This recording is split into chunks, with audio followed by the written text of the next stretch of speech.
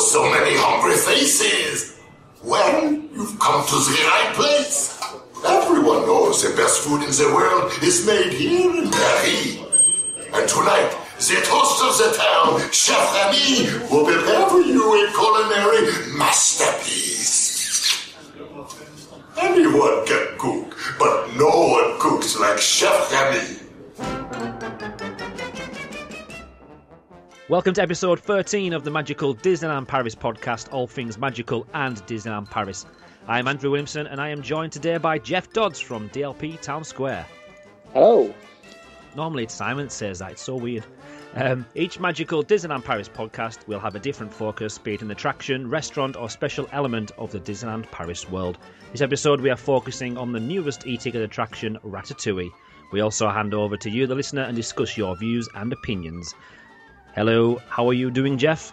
I'm doing very well. How are you? I'm very well. Thank you very much for stepping in on this podcast. We didn't want to spoil it for Simon, so we've kind of sacked him for this episode. He should probably just go on the ride, really. Well, I've been trying for years since the Ratatouille attraction opened, and he still hasn't got there yet. Been 2 years. It's been 2 years. It's time. It's time. Before we do start going straight into the attraction, I want to mention to our listeners that the first and only time that I've met Jeff was when I first went on the Ratatouille attraction for the first time in 2015. I want to say it now. It's what? March 2015. So if we keep mentioning things that happened or events from that day, I do apologise. But my first ever ride, so he kind of popped my cherry on Ratatouille. Look at the sound effects as well. It was a beautiful day, wasn't it, Jeff? It was lovely. It was a nice, crisp spring day. It was enjoyable. And then we went to see all the spring things. And we stood on our phone, talking to each other over Twitter. Of course. So, Ratatouille, we'll start with a brief history of the attraction. We'll then look at the attraction scene by scene, area by area. And then obviously we'll look at what possibly could happen in the future, if anything. And then we'll go over to the listener opinions, see if you guys agree or disagree. So, originally, officially anyway, Jeff, Disneyland Paris didn't mention anything about Ratatouille until 2013. I think it was March 2013. I think so. The first I remember was a press release hitting, I think it came through in 2013, but we were not allowed to publish it until midnight 2014. I can't remember being a date on that. It must have been, because obviously you are more important than I am in the Disneyland Paris world.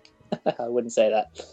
But yeah, there was kind of hints before then, though, like 3 or 4 years before that date when it was officially announced.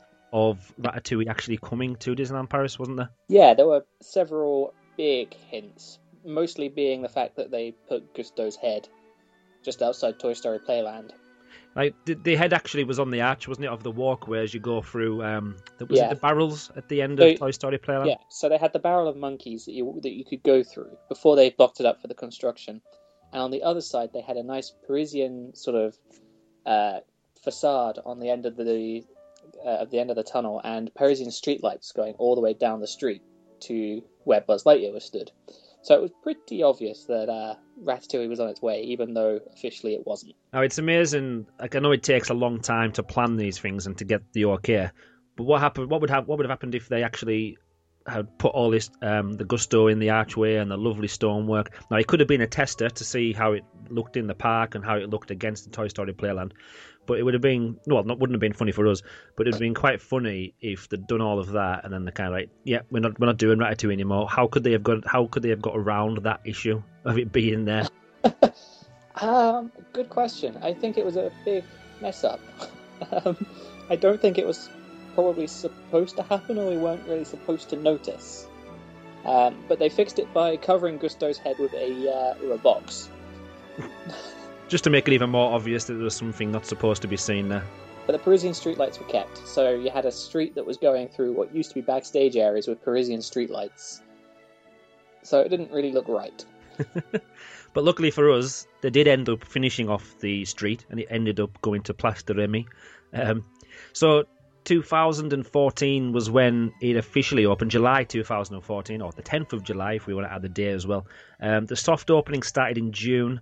You were lucky enough to be invited with a massive group of Disneyland Paris fans. Do you want to just quickly cover what happened when you were invited and what happened on the press event?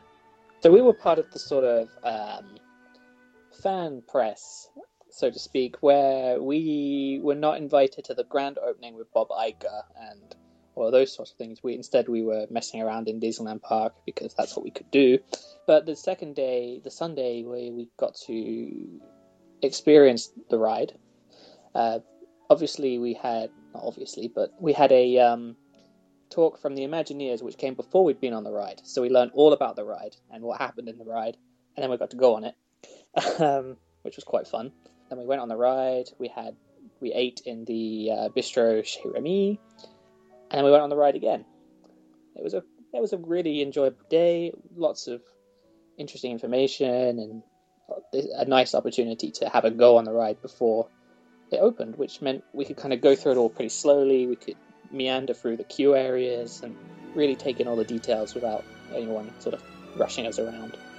Now, you've obviously been on attractions before when you didn't have the experience of being on there before anybody else, and you've had to queue up as a normal, in quotation marks, guest. Is there a massive difference going at one of these events to just going as a normal guest? Like, has it completely changed your opinion of the attraction because of that special time you had with the attraction before anybody else got to it?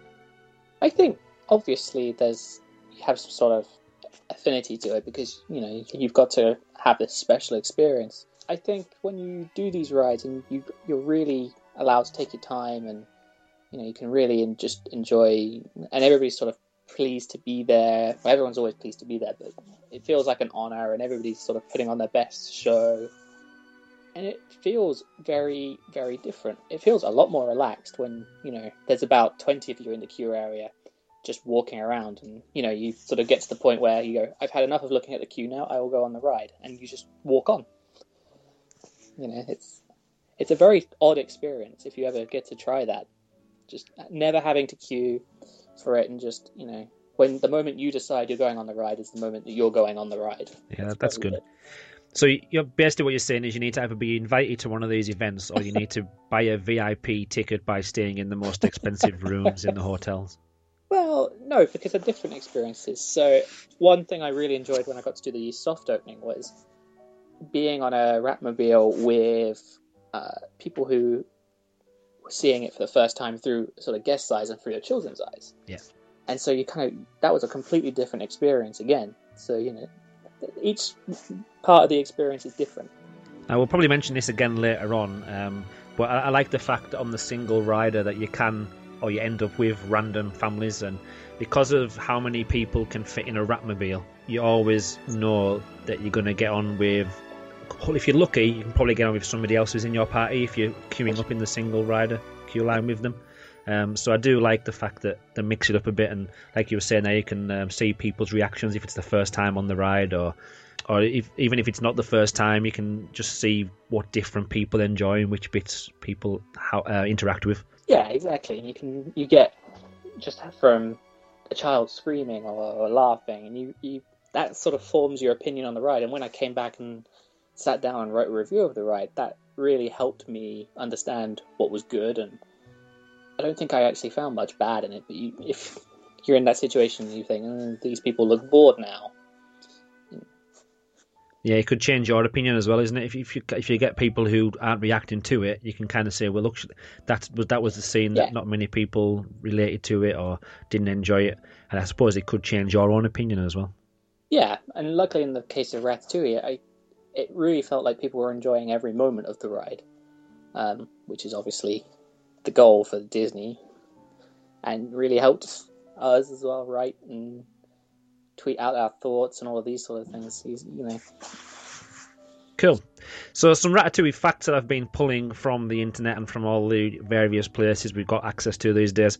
At a cost of £187 million, around $270 million, which is estimated, it's quite a big payout for Disneyland Paris to make.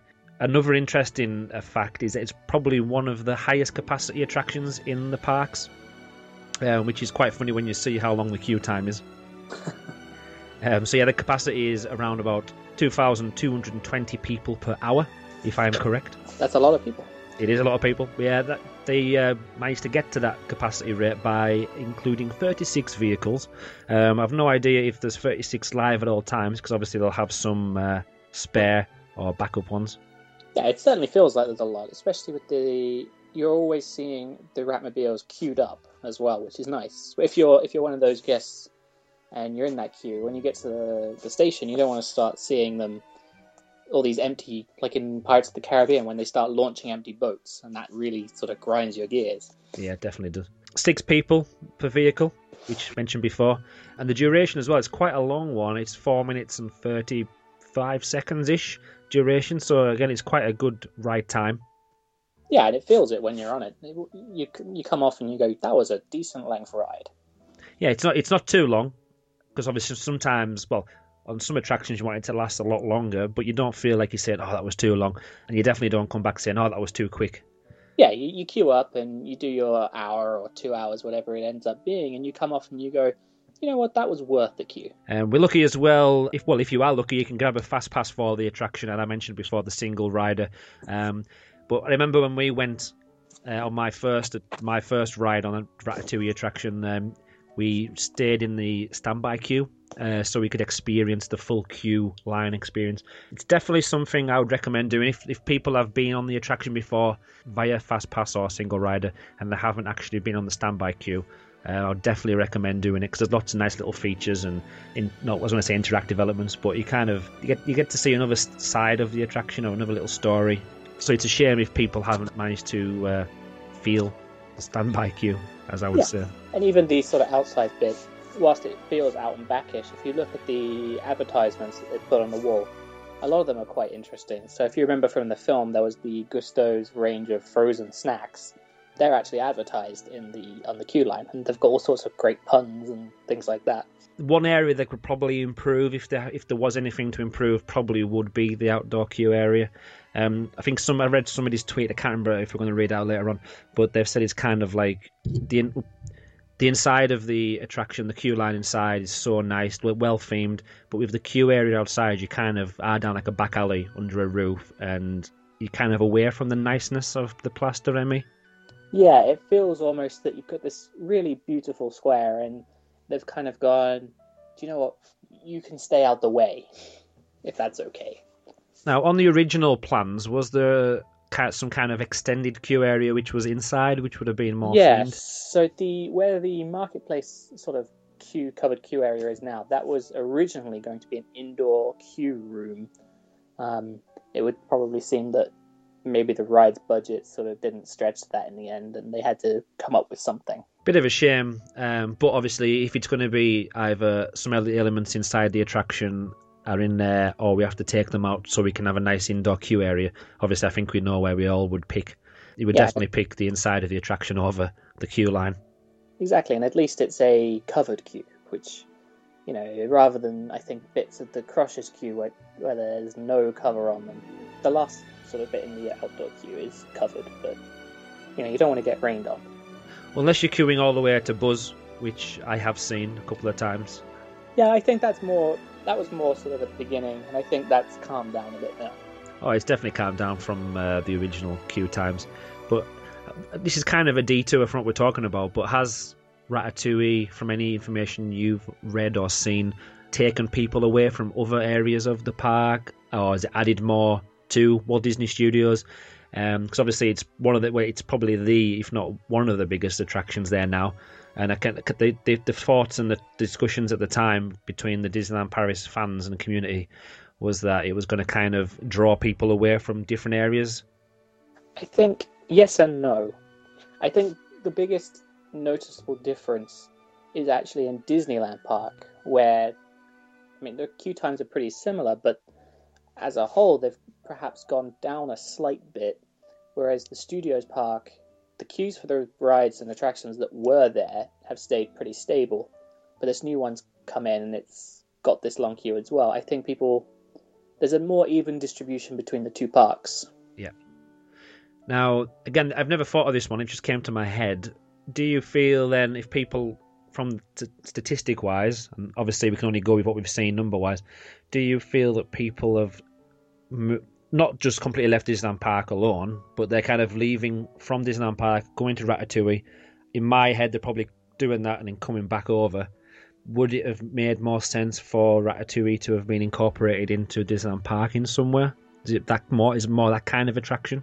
I think they need to promote that second park a little bit, and I think there is definitely. I mean, I've always park hopped quite a lot, but since Ratatouille is opened, there's certainly a lot more people park hopping. Yeah, and that's something I have noticed, and I think that's sort of its legacy. Whereas people would perhaps go, okay, I'm going to do my morning in Walt Disney Studios, and then I'll go to Disneyland Park and I'll stay there. I think there's a lot of people now thinking, I want to do Ratatouille, so I'll hop across. That's cool. So overall, and I think we got the same feeling here, overall it has definitely been a benefit, and I think it's improving Walt Disney Studios ever so slowly, people hopping across, and hopefully they'll stay for a lot longer, having seen what else is on offer if they've never been over there before. Yeah, I think it's a really nice area, and it feels nice, and I think they've done a fantastic job. And there's a lot of good things to say now about Walt Disney Studios, especially on that sort of side of the park, the Toon Studios side. It's feeling nice, which is something that I think a lot of people wouldn't have said maybe 5-10 years ago. Yeah. Oh, I've definitely now, because we go with students on the trips that I go on most of the time. You do notice, as they're not in the Disneyland Paris fan bubble, they're happy to hop around from each park, and a lot of the time, because you've got Rock and Roller Coaster, Tower of Terror, Crush's Coaster, they're happy to, and Ratatouille now, of course, they're happy to stay in the Walt Disney Studios. If you say to them, "Oh, do you want to go over to Disneyland Park to go to Space Mountain or any of the attractions?" you kind of get the answer, which is, well, there's lots to do in Walt Disney Studios. So I have noticed over the years, doing this now for 10 years, that has definitely changed, and the opinions of the students who are wanting the best attractions ever, a lot of them are staying at Walt Disney Studios now. Yeah, and I think I first went to Walt Disney Studios in 2007. I think I first went to the studios, and we were there for Rope Drop. I think we stayed until about 1-2 o'clock in the afternoon, and then we hauled back. And now I can, if I wanted to, and I tend not to because I am a bit of a park hopper. If I wanted to, I could probably spend most of the day in Walt Disney Studios. Yeah. Now, going back to Ratatouille, it was the 60th ride which was opened at Disneyland Paris, and you can't believe, or 60th attraction anyway, you can't believe that there's actually 60 attractions over the two parks. Yeah, I think they count the arcade games, like the Fundamental Shooting Gallery. So that's sort of to take with a pinch of salt, but they've counted as many attractions as we have in the DLP poll that we run on Twitter. Yeah, so and we've scraped the barrel there. We've definitely scraped the barrel, but it's a nice number. And it's quite a nice little title to give the attraction, isn't it? How that kind of shows how special and how much they thought about the attraction when it was opening. Yeah, it was a real point of pride. I mean, I think I have a press kit in front of me, and one of the first headlines is that it's the 60th attraction in Disneyland Paris. And, that does make you go, ooh, ooh, ooh. Yeah, it's the first thing. The attraction, the first thing it lists is the 60th attraction at Disneyland Paris, and then it goes down to a 3D experience. Yeah, so that's the more important to them, publicity-wise, than some of the technology that's in there. Yeah, look how many rides we've got. Place de Remy, it's a beautiful place, and the quality of the technology, the quality of the finish that they've put on there as well. It just shows that they have put their all into this area of the Walt Disney Studios. Oh yeah, I was blown away the first time I went down there and saw it, and I was lucky enough to follow the construction pretty closely in person and online. And every day you saw something a bit different. And the first time I walked into the land, I think me and everybody else that were there, we were completely sort of blown away by it. But we just spent at least 5 or 10 minutes just sort of gazing at everything, going, wow, this is nice. Yeah, because in some areas of other theme parks around the world, and in some aspects, some of the Disney themed areas in other Disney parks, you don't get the feeling as soon as you walk into a themed area. So even when you're walking down the cobbled street, the path underneath your feet feels good quality. It feels like they've put a lot of effort into it.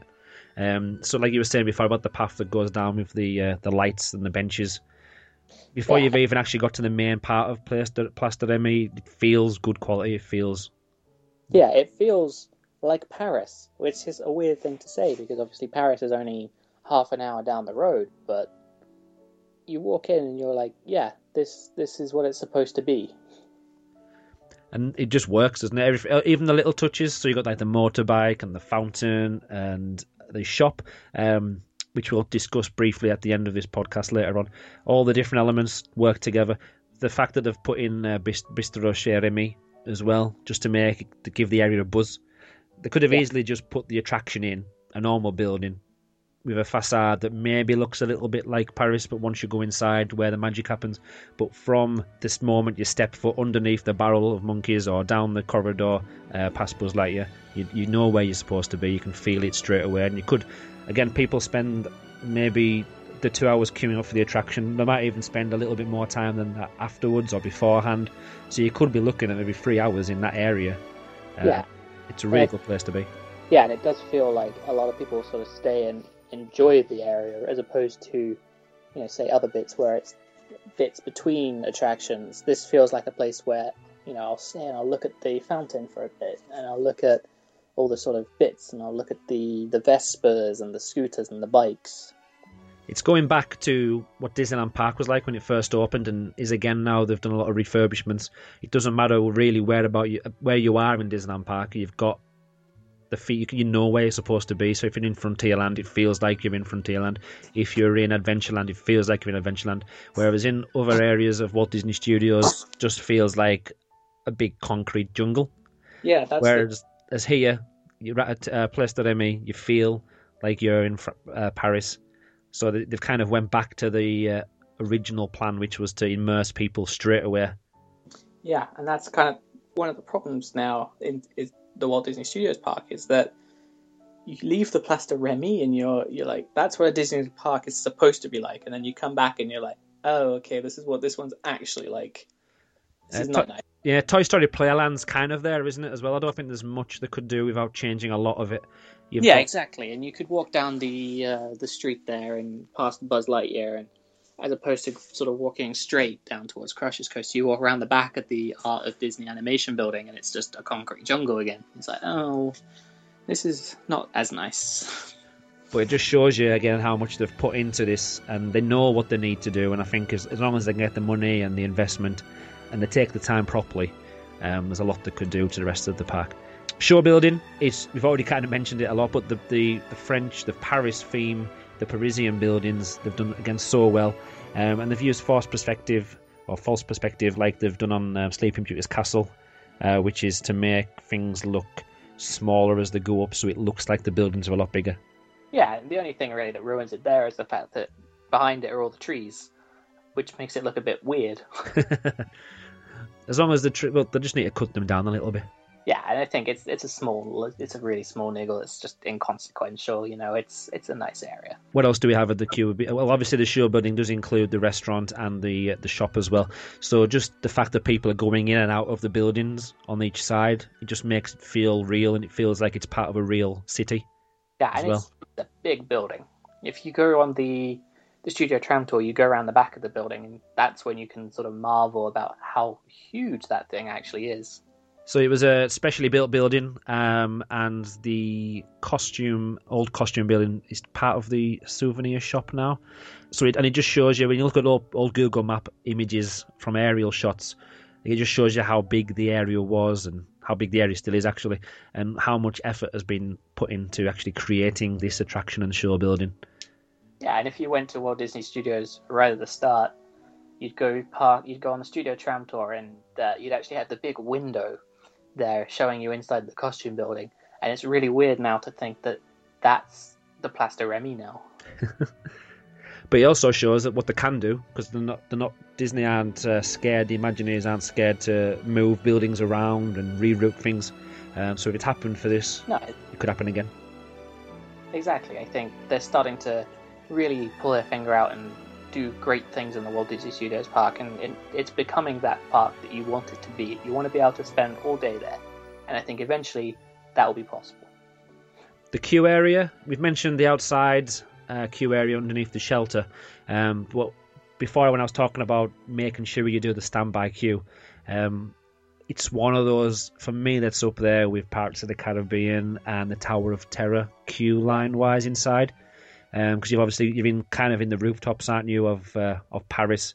Yeah, it's the start of your shrinking process. I just wonder what they've done to shrink us down. When you walk in, you see that the wallpaper gradually gets bigger. That's one thing I actually didn't notice, so I'll have to watch that for next time. Yeah, you walk in, and the wallpaper very slowly becomes, all the patterns and things slowly become bigger, and then you emerge onto this rooftop, and you'll notice that the difference in size between the first rooftop, where you queue, and the loading area, there's a huge difference in size, so you're gradually being shrunk down to the size of a rat. Yeah. The soundscape that they use in the queue area is magnificent. Oh, you can hear people shouting, engines, dogs barking. It just sounds like they have went out there with a microphone and captured the Paris streets. Oh, it feels real. It fills you with something. And you come out of it, and you go into it, and you are in Paris. That's exactly how you feel. You are in Paris. You are on the rooftops. This is a real thing that's happening. Now, even though the queue line inside is a lot shorter than Pirates of the Caribbean and Tower of Terror, the reason why I say it's kind of up there for me is like you just feel so immersed in there, and you kind of want to stay in there for a little bit longer. Like you were saying before, when you went for the press weekend or the fan weekend, you got to kind of take your time through there. And it's one of those things where sometimes you actually want to stay for a little bit longer, even though you've been queuing up for an hour and a half already. But just so you can see Gusto on the big sign doing his spiel in French and English, where he hits the star and with his fryer pan. It's just, you want to see that a few times just to check, is that real? How did they do that? What kind of technology are they using there? Ooh, good question. I can't remember. I have seen how they've done it. That's the thing. How did they do it? Do you know? Is it... Well, it's definitely some kind of projection, of course. Yeah, it's a big sort of screen in inverted commas. It's not a screen at all in a way, but... It'll be some kind of like plastic one, like a perspex that they project onto, I'm guessing, or some kind of... Yeah, but it is brilliant. It's one of those things where if you take the fast pass and the standby queue, the fast pass, I think the fast pass you don't see any of it. The single rider you see a tiny bit of it. Yeah, you see a corner of him. Yeah, if you're tall enough, you can kind of peer over and see the standby queue a little bit. Yeah, so the only way really to see this is to do it through standby. Yeah. Now, I don't know if this is why they've done that or if they've actually thought of it at all, but do you kind of feel, well, we don't want the single rider and the fast pass being too busy? Will changing the queue a little bit so you can't see all of the attraction from the queue area, from the standby queue area, have they done it on purpose to push a few people back into the standby queue at all? Or am I just being silly when I'm saying that? I think it's more the case that that section in the queue is quite early on in the fast pass and the single rider queue, and they sort of hope that you're not really going to spend any time there. That's true. So it's kind of just more of a walkthrough than a queue holding area. Yeah, and you want to reward these people who have already waited an hour. As opposed to somebody that just wandered in and goes, oh, this is nice, yeah, I'll spend a bit of time here. Backing up the queue a bit so it's out the door. Yeah, exactly. So the storyline, now, we didn't actually mention that the attraction was based on the very popular Pixar film, Ratatouille. Yep, that is true. There's a Disney Pixar film called Ratatouille. And it's good. Now, it's something I would never actually eat. I'm not really a fan of vegetables at all. So I wouldn't actually say that I'm a fan of Ratatouille. But I am a fan of the film Ratatouille. Yeah, the film is, I think, one of Pixar's best. I watched it a couple of days ago. And it's one of those films where I think it's it's up there with some of the best things Pixar have done. It just gets you, like all good Pixar films do, get you. Yeah, it's definitely got the Pixar magic all over it, and it's got the storyline and formula. It's got it perfect in my opinion. It is right up there. I think the music, the style of animation, the story that goes with it, it all kind of works together, like most Pixar films do. And the attraction has done really well at picking out elements from that. Yes, so the same composer did all the music for the film and the ride. Michael I can't pronounce his name at all. Giacchino or something? We'll go with that one. Anyway, yeah, he did all the music for the Ratatouille film, and they got him back in to do the music for the ride, and it really shows because the music it feels exactly the same as the film, but more. Bits are being slowed down, sped up. So yeah, and when I was doing my research for this again, it's taken them just as long, if not probably a little bit longer, to actually end up with a finished attraction than it did to actually finish the film. Because obviously you've got the planning process of the physical building, but then you've got all the technology that goes in there, the testing, you've got all the music, all the props and everything like that. Whereas obviously in the digital world, there's a lot of teams working on different bits all at the same time. Whereas obviously with the physical section, there was probably times where only one team could work, or they were doing it in different stages, and it did take the same, if not a little bit longer, to create the attraction. Yeah, and I think that's almost natural, right? It's just a thing that you have to work with in theme parks. But it also shows that they've put in a lot more love and attention than the actual film, so it makes it more important in my eyes. And of course, Pixar did all the animation themselves, of course, which is, I think, it's the biggest Pixar animation ever because the screens are the biggest they've ever worked on. So they've had to. Yeah, the domes on each scene are 4K screens, 4K 3D, which is the biggest. It says as well on my show notes that I've got here, the screens were so sharp. It took just as many computers to render the film as well for this attraction, just for the small clips that are in each section, as it did for the whole film for Pixar. Yeah. So the computer and power that they've put behind rendering all of that as well, because it is 4K, whereas the original film would have just been for standard, high definition HD. And it looks great as well, obviously. Oh, it looks amazing.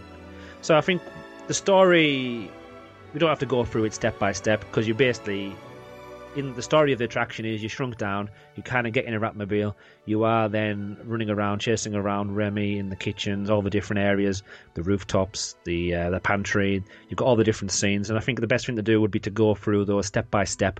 You did such a good job, we can just call it quits here. There we go. Time to finish up now. We've had about half an hour, and we'll see you next episode. Goodbye. Obviously not. That's where I could put in a really long minute delay, but then people would turn off, so it's a stupid idea. I love on Disney attractions, I don't know if we're allowed to say we've got some of the plans for the attractions, but we'll keep it anyway.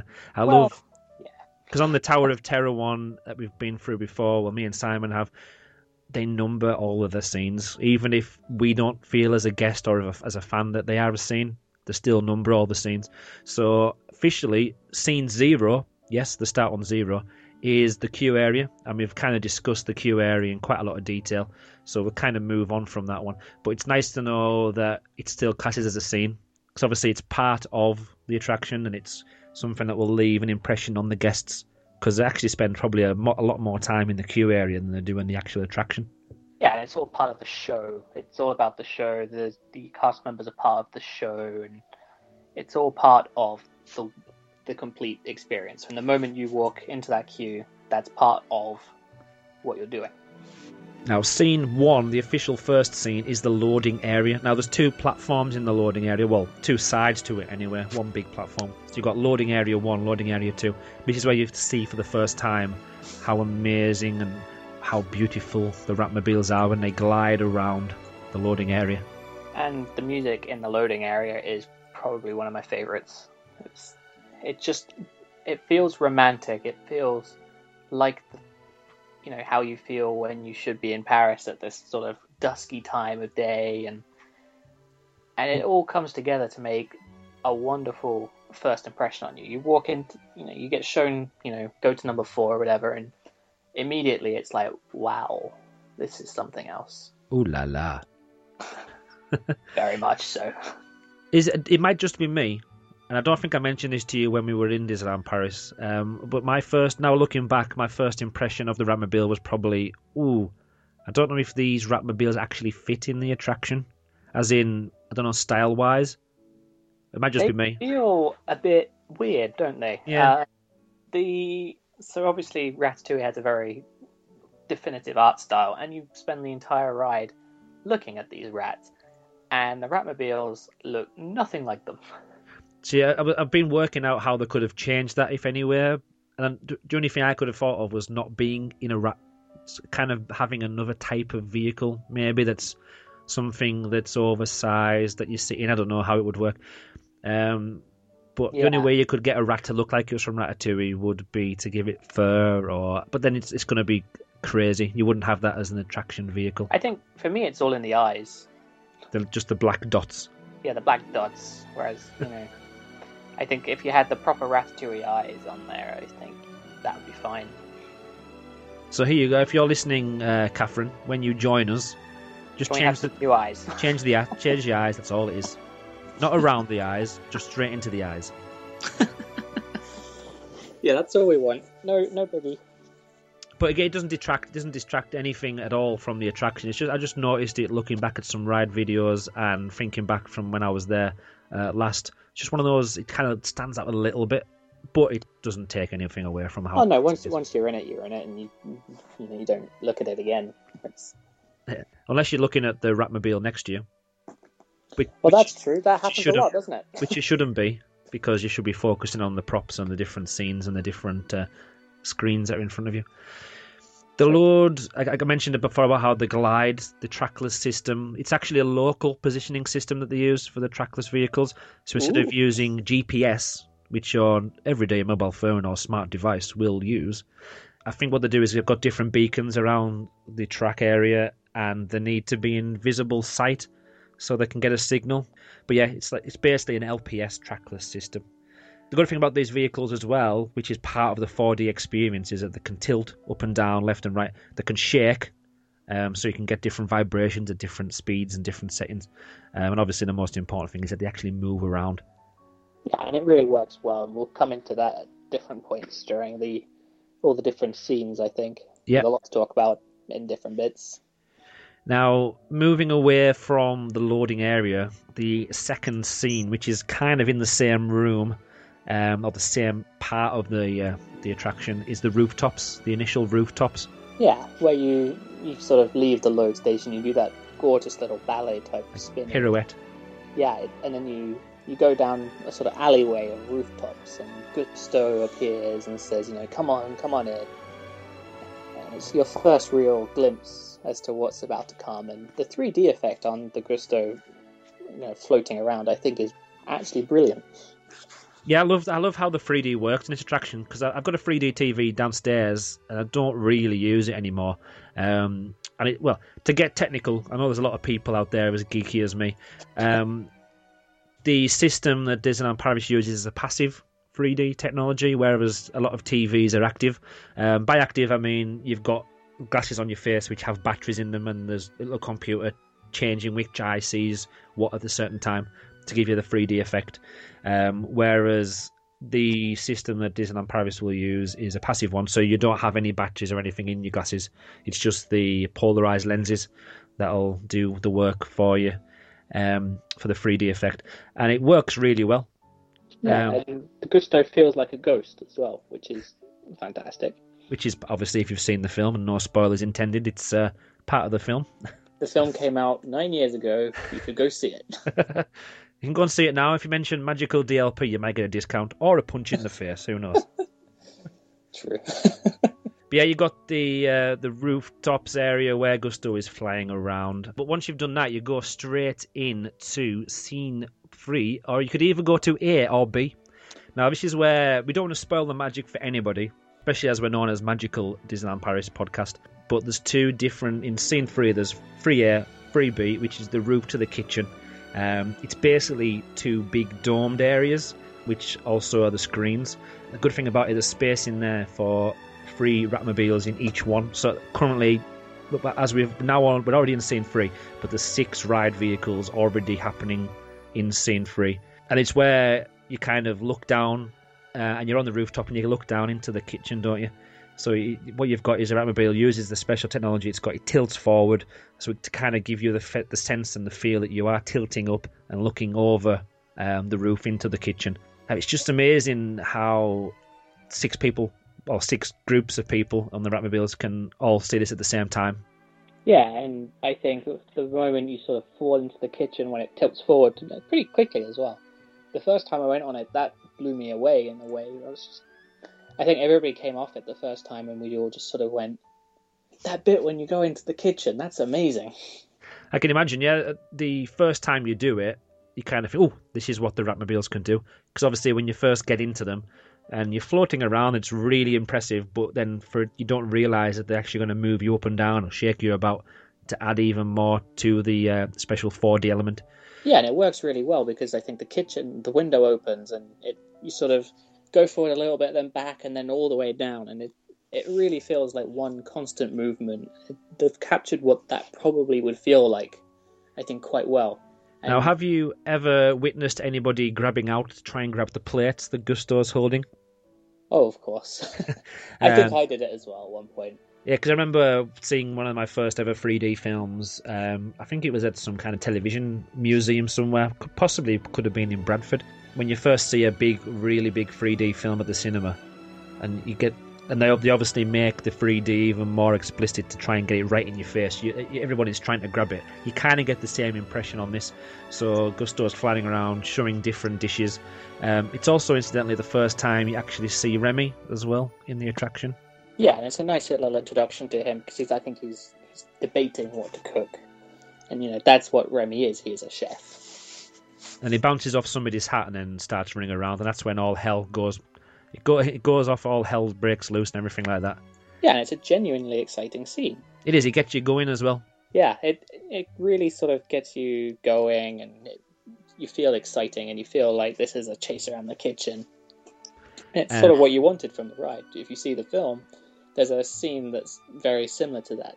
It really sort of pays homage to that. Yeah, you get to see Linguini, and this is, you actually, to be honest, you're in scene 3B for quite a long time, as longer than I thought you were. It's a very long scene, thinking about it, because that's a good chunk of the ride. It is a really big section of it, and another part that kind of gets you as well is that once you've been in that scene, and you're in the little dome, you then see all the cars or the Ratmobiles starting to dart around, and there kind of is a race for the Ratmobiles as well, isn't there? Because they've got different paths to take. Yeah, exactly, and it feels just, again, exciting. And no matter how many times I've done the attraction, I think it's about 5 now, or 5 or 6. I've obviously been a couple of ways, twice, at the same way, but you always get to go a different random way. Some people are turning one way while you're going the other, and the different Ratmobiles head off in different directions, and you never know, as far as I'm aware, you never know which one's going to go into which section. No, it feels random.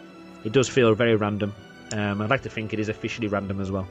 I think it is, because just judging it on the load and the little ballad, the load scene, sometimes you get it, sometimes you don't. For me, when they were doing the creation of the attraction and when they were releasing little bits of tidbits of information and videos, I was really impressed with the props and what they were putting into the pantry scene. Now, this is where the physical props kind of come into their own, isn't it? Yeah, this is how...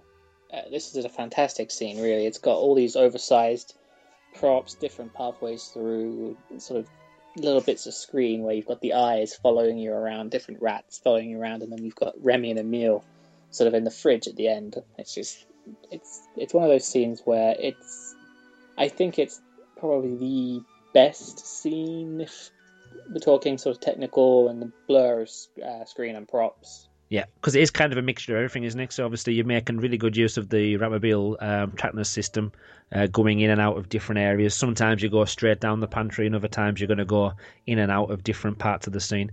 I get the eyes. The eyes are the bit that get me, because no matter how many times I've been on the attraction now, you do see different eyes in different places, and you can never remember if you've seen them there before. And I don't know, that obviously isn't random, and they don't change as often as I probably wish they do. But exactly. you do kind of feel, oh, I didn't see them last time. Yeah, and if you look up, you've also got the giant ham, which is something amazing to see. There's a nice little story about the ham, isn't there? There is a lovely story about the ham. Little segue. The ham is, I think it's 1.2 tons. Just a little light ham. Yeah, which also means that due to French regulations, it actually has to have a sprinkler system inside it. That's the bit that got me when I heard that one for the first time. I think first when of they all, told us, we all laughed. Yeah. First of all, the fact that it was that big and that heavy. Second of all, the fact that the French law is so ridiculous, and it's not the first time we've heard of silly French rules. But the third bit, the fact that it actually did, and it actually went ahead and put its own sprinkler system in there. Which is great. I mean, if it catches fire, you're fine in that scene. So yeah, if there's a 101 breakdown, what you need to be doing is crowding around the ham, especially if there's a fire alarm going off, because you'll be fine if you're in there. But if it's a bad enough fire, don't go too close to the ham, because if it falls, it's pretty heavy. Or wait till it falls down, climb into the ham, you'll be fine. Yeah, exactly. There you go. And sorted. Don't be fooled by the wonderful fridge technology that's in front of you, because it's not going to be that cold in there. But they do make it cold. What, the fridge? The idea is that on this scene, because you've got the fridge there, it's a slightly colder scene than the other scenes. So that'll be another effect on the 4D checklist. But another bit that really amazes me of the fridge is that it actually, you know that the physical props, so it looks, when it is, they're really there. You could actually touch out and grab them. They wouldn't feel like jelly or a cake because they'd be hard. But they feel like plastic. Yeah, but the fact that there's got the second part of it's kind of like either projection mapping, which I hope it is, or some kind of screen that's projected onto. I think it's a screen. So what it is, it only just mixes so well, the physical and the animation. Yeah, you can't tell where it starts. Kind of one stops and one starts, can you? No, exactly, and it feels constant, and it feels like it's part of the ride, which is sort of what you want. You don't want to have an experience that takes you out of it, like, oh, and that's a screen. Yeah. So yeah, there's other elements in there. There's boxes full of all sorts of stuff. There's cheeses. There's even more fish that are hanging around. Probably when I go next time, even though I've done this podcast and done the research, I'll probably still find something else that I haven't mentioned or haven't discussed before. You kind of swiftly move on, and it's a shame you don't spend as much time in there as in the rooftop scene. It's a very short scene, isn't it? It is, yeah, especially for how much money and effort and time must have gone into that section of the attraction as well. I think if I was to guess, I'd probably say that particular scene is one of the more expensive ones. Mm-hmm. You move straight from the pantry to the mop and the oven, which this is where a lot of the 4D effects are used. So what you've got is you're the rat, or in your Ratmobiles are kind of underneath a heated trolley, I think it is. So what you can see is You've got the wheels on it. If you look behind you and around you, you've got the wheels on every side. If you look above you, when the effect goes off, you've got the flames, and a little bit of heat comes out of there as well. Yeah, exactly, and you sort of shoot away with the mop, and the mop sort of wets you a tiny bit. So if we look at even though this is an imaginary checklist, you've then got the water effect and a little bit of wind or a little bit of air as well. That kind of gives you the effect of the mop coming towards you. Yep. Now we've all, especially people who love theme parks and attractions like this, you've all kind of seen or felt or had the can't even think of the word. You've all experienced the 4D kind of cinema where you sat in one place watching the screen, and a lot of the time you're expecting something to happen because you know that you can see the water piston in front of you on the seat. You know where the water or the wind cannons are underneath. But with this, obviously, until you've read it about 25 times, you kind of still not expecting the effect to take place, and you can't see what's spraying something to you in the face, and you can't see the wind machine's going to get you. So again, the theming and everything, and how quick the ride is, and moving around to the different scenes, it makes the 4D more believable. And the 3 Ratmobiles, you get a slightly different experience every time. So one Ratmobile might get a bit more wet than the other one. Yeah. So every time you go on it, you might go, I've come off it before, and I've gone, oh, I got a bit more wet than I usually do on that. Oh, look at my hair. It's a total mess. It must have been windy or that mop today.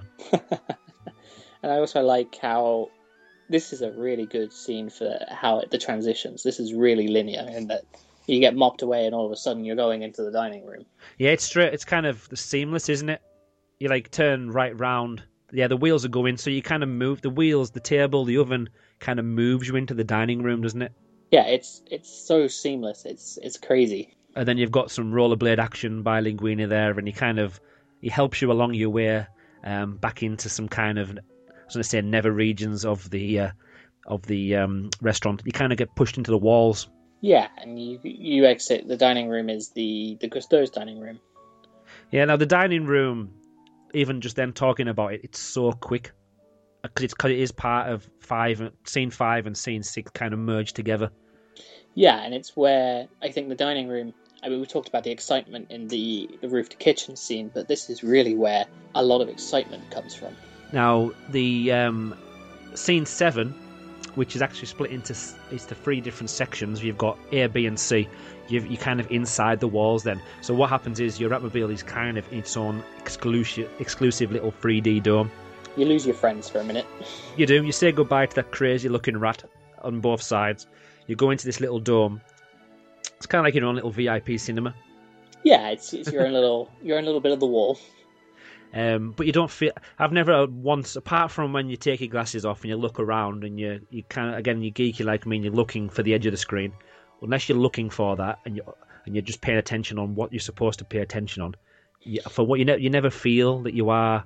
A lot of the time, obviously, you know you're watching a screen, but you don't feel that way if you kind of get lost in the attraction. Yeah, and it's also, I think, the one and only point of the attraction where because obviously you got your other Ratmobiles, 2 other Ratmobiles there sitting beside you, and whilst you're not looking at them, you're conscious they're there the entire time. Yeah. But this is the one time where it's really intimate, and you feel like you're the only one seeing this. Your Ratmobile is shaking like mad as well as you're running through the walls and you're going really fast. Especially when I think I flinched when Chef Skinner found you and put his hand through. Oh, the amount of screams you get from people. That is a wonderful moment, though. Now that's the moment as well. When you mentioned before about sharing the attraction or the Ratmobile with people you haven't met before, or random strangers, or a small family of like children. That is where. I've felt myself laughing at people, not at people, but laughing with people before. If you know what I mean. Ah, you don't know what's coming. Oh well, not that. Just when they do react, you kind of think, oh, well, I knew it was coming, and it got me a little bit. But you can see how much they've enjoyed it, and I think this is one of the scenes where you know if somebody's enjoying it or not, because they will let out a scream or a yelp or a laugh.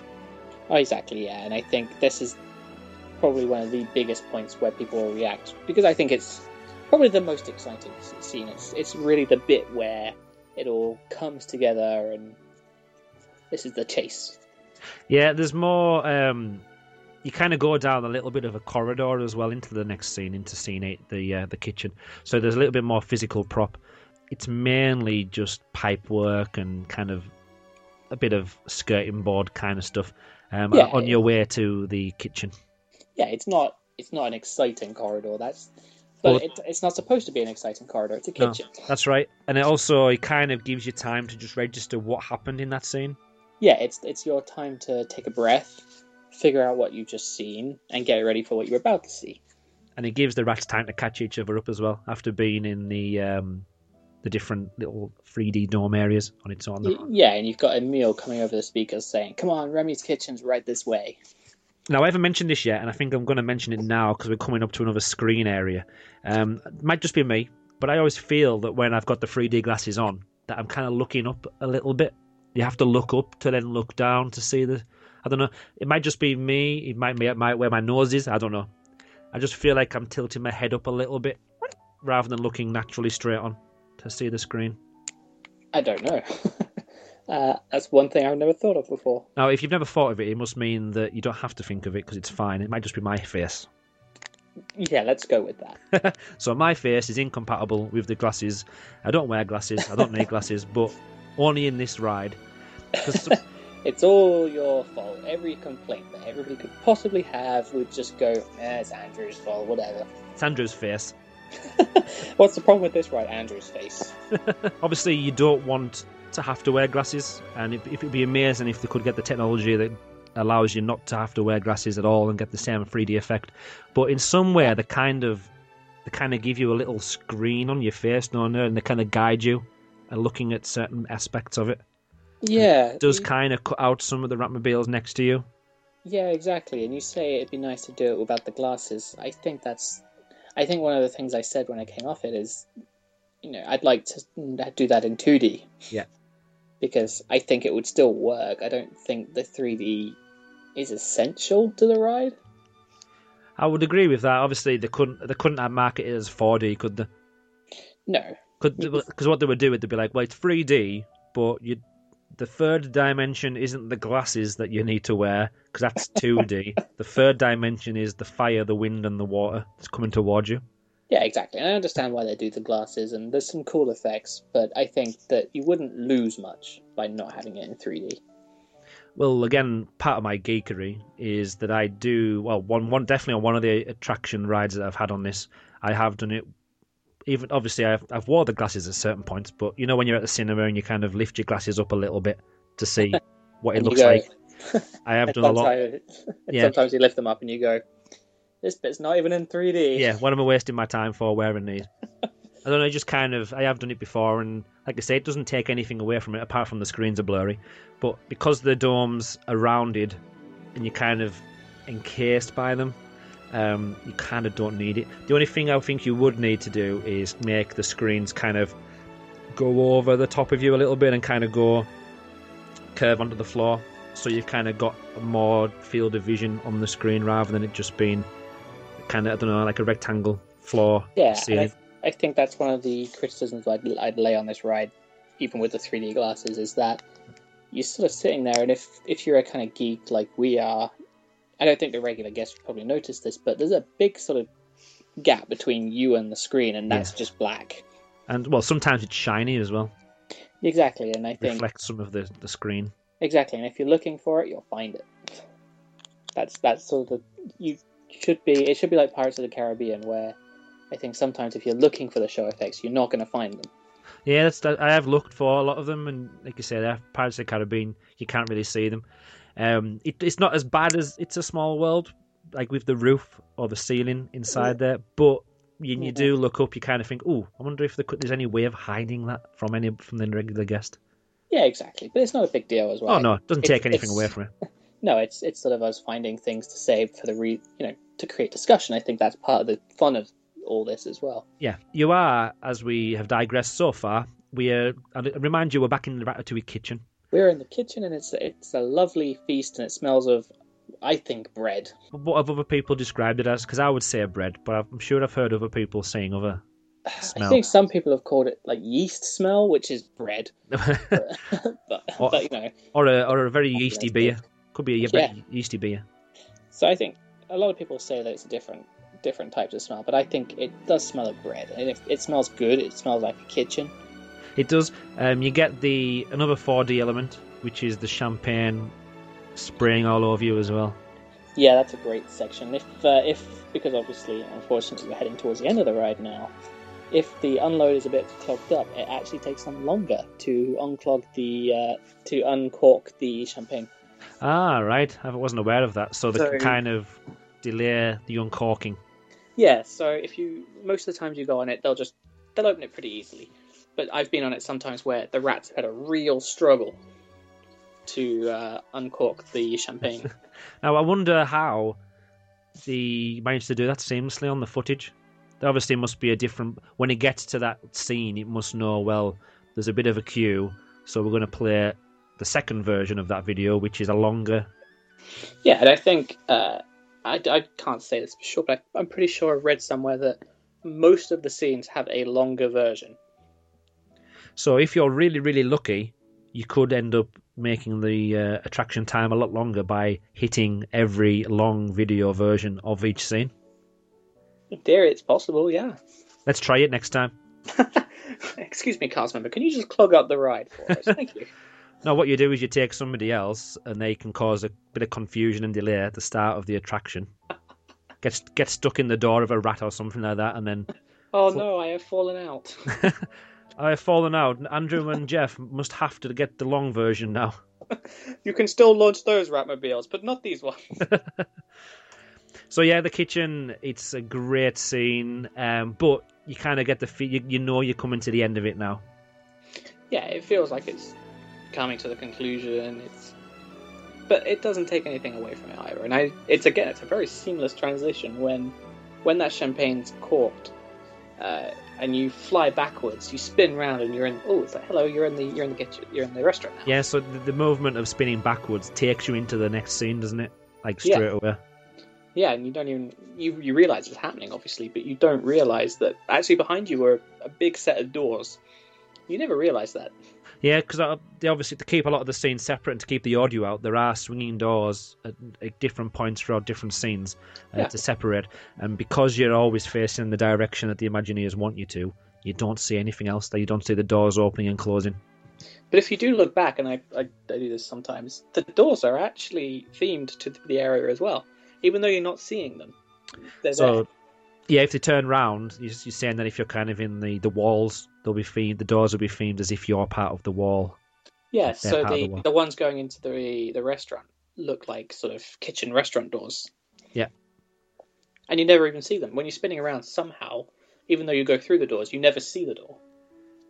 It's one of those nice little Imagineer tidbits that they've put in there for them. Yes. And for us, even though we don't see them. But yeah, you got all the rats. It's the restaurant there where Remy's saying goodbye, scene 9, which is officially titled Remy Goodbye. Which is a fantastic scene. It's a bit of a mock-up of Bistro Chez Remy, isn't it, as well? Yeah, exactly. And I really like how there's that continuity between the restaurant, which you see on the onload as well, don't forget, and this. It really helps merge the experiences together. And also, you've got the really cool thing is if you're on the fire Ratmobile, and the fire Ratmobiles, for example, they see different things, but they see the same thing, but in different places. Yeah. There's like a band on one of the sides. So you'll see it, if you're on the far Ratmobile, you'll see it sort of on the left-hand side. And if you're on the far Ratmobile on the other side, you see it on the completely opposite side. So because bits are blocking the screen. Now, the unload section that you just mentioned there, you can see inside the actual real restaurant, Bistro Chez Remy, the ceiling and the other physical props in the unload area. Again, they're just as detailed. They're just as detailed as the rest of the scenes in the attraction. You've got the little fairy lights hanging down. You've got all those, I think it's 20,000 metal leaves that are in the ceiling. All of them hand-painted. Hand-painted, handcrafted. That's why it took them so many years. Yeah. They've been doing that since 2010. It was just somebody sort of sat in an office going, if I have to see another one of these leaves. But yeah, like Chief Leaf Painter is his job title. Chief Leaf Painter. I would love to see somebody with a Disney badge with that one. Just like here's my business card, I'm the Chief Leaf Painter, so if you ever need someone, I'm here. But I'm available now, we've got Ratatouille done. Yeah, they're sadly out of a job now. Maybe they've gone to Animal Kingdom and they could do the, is it Pandora they're doing over there, Avatar Land? He's made the jump now to Chief Leaf Painter in Florida. I can imagine they'll need quite a lot of leaves. Yeah, and eventually maybe Paris will need some more leaves at some point, so... Well, fingers crossed. Fingers crossed for him and his livelihood. just for him. Just one day, those leaves, they bring in the bread. Or is it a very yeasty beer? Now, with all the glasses that are in use, especially when you've got 2,000 guests an hour, I think it was I mentioned before, Disneyland Paris needed a very special way of cleaning all of these glasses. And do you know how they've done it, Simon? Well, I called you Simon then. I am not Simon. It's just a natural reaction. Sorry, I'll take that back. Jeff, do you know how they clean the glasses? Because I do, if you don't know the answer. I do not know how they clean the glasses, but I do know they've built a glass cleaning centre. That's kind of the answer anyway, but okay. Which they're now extending for Star Tours 2, by the way. That is correct, yeah. So they've applied for an extension. They've applied. If it's French law, they'll need to do something special. Like each pair of glasses will need some kind of fire safety system inbuilt. Each pair of glasses has a sprinkler in it. If it gets too hot, it just... So that's the way they actually clean them. Each set of glasses have got their own window wipers on. That'd be brilliant if that was true. So yeah, it's I can't remember the company's name now. I completely forgot the name. But they commissioned a company, like you said, to create like the biggest ever glasses cleaning system ever. So what it is, it's basically a room, and it's by ultrasound technology. So this special machine can clean 22,000 pairs of glasses in 5 hours. So I think a lot of pairs of glasses. That's how many it says. That's a lot. So, because obviously they only do it overnight. So when the park's not in use, all of these glasses will be stored in this ultrasound cleaning room or area.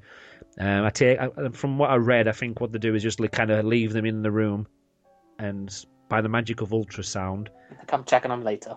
they come back and they're already clean for the morning. That's wonderful. And have you noticed that as you leave the attraction, you're putting the your 3D glasses in the bin? Not the actual bin, obviously. Have you noticed that they're all tea? They're all themed to teas. So you've got yes. tea and...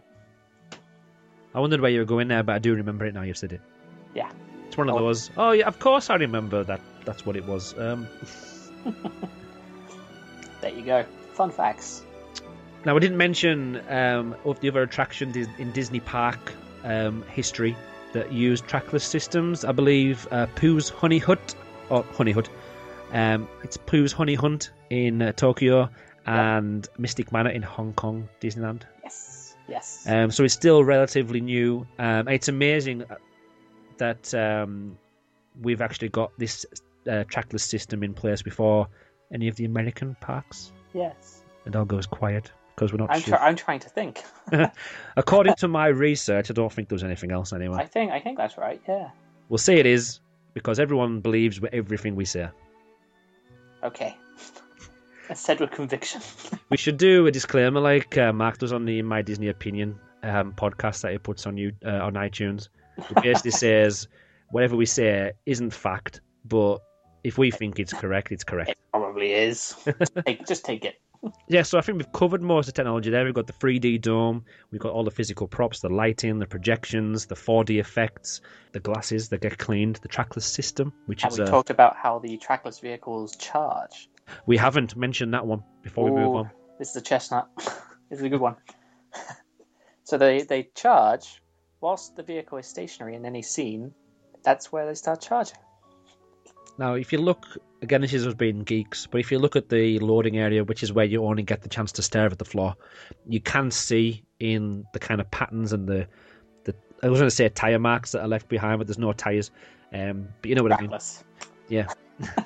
You can see marks on the floor where they kind of park up, and there's maybe little poles that stick out, which are probably there to kind of guide when you're at the platform. It's kind of, I'm imagining it's kind of the same as when you have a ski electrics track. Yeah, probably. And there'll be probably some kind of points at different places, and when you kind of sat on those points, you get a bit of a charge.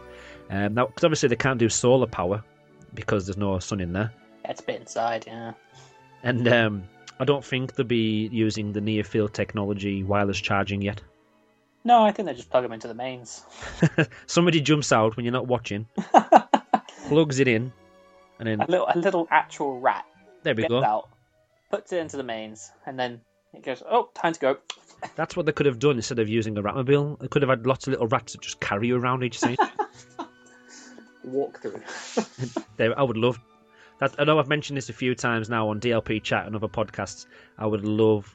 There's certain attractions I would love to do a walkthrough on. Now, because this is a lot of video projection, possibly wouldn't work or be as effective doing a walkthrough on this attraction. But even if it was just a walkthrough of the pantry scene, that'd be cool. Yeah. And I don't want to be stuck on an attraction ever. Well, definitely not a roller coaster, but you don't mind kind of getting evacuated from an attraction like Ratatouille, as long as you've done it before, obviously, and you're not spoiling your first ride. But just seeing some of the videos on YouTube of people getting evacuated and kind of filming all the different parts with the lights on. Yeah, that'd be pretty cool to get evacuated from this one. Yeah, I would love to see, well, just the nooks and crannies and the little bits that you don't get to see while you are spinning around on the ride. Bistro Cher-Ami. Now, I've never actually been in here before and eaten in there, so we won't spend too long discussing it. But it's one of those restaurants that they're kind of pushing now as a really top-notch place to eat. Yeah, and I think it is. I think there's a lot of... Whereas I think before we had the news where it was going to be steak. It was going to be steak, and that's what you have.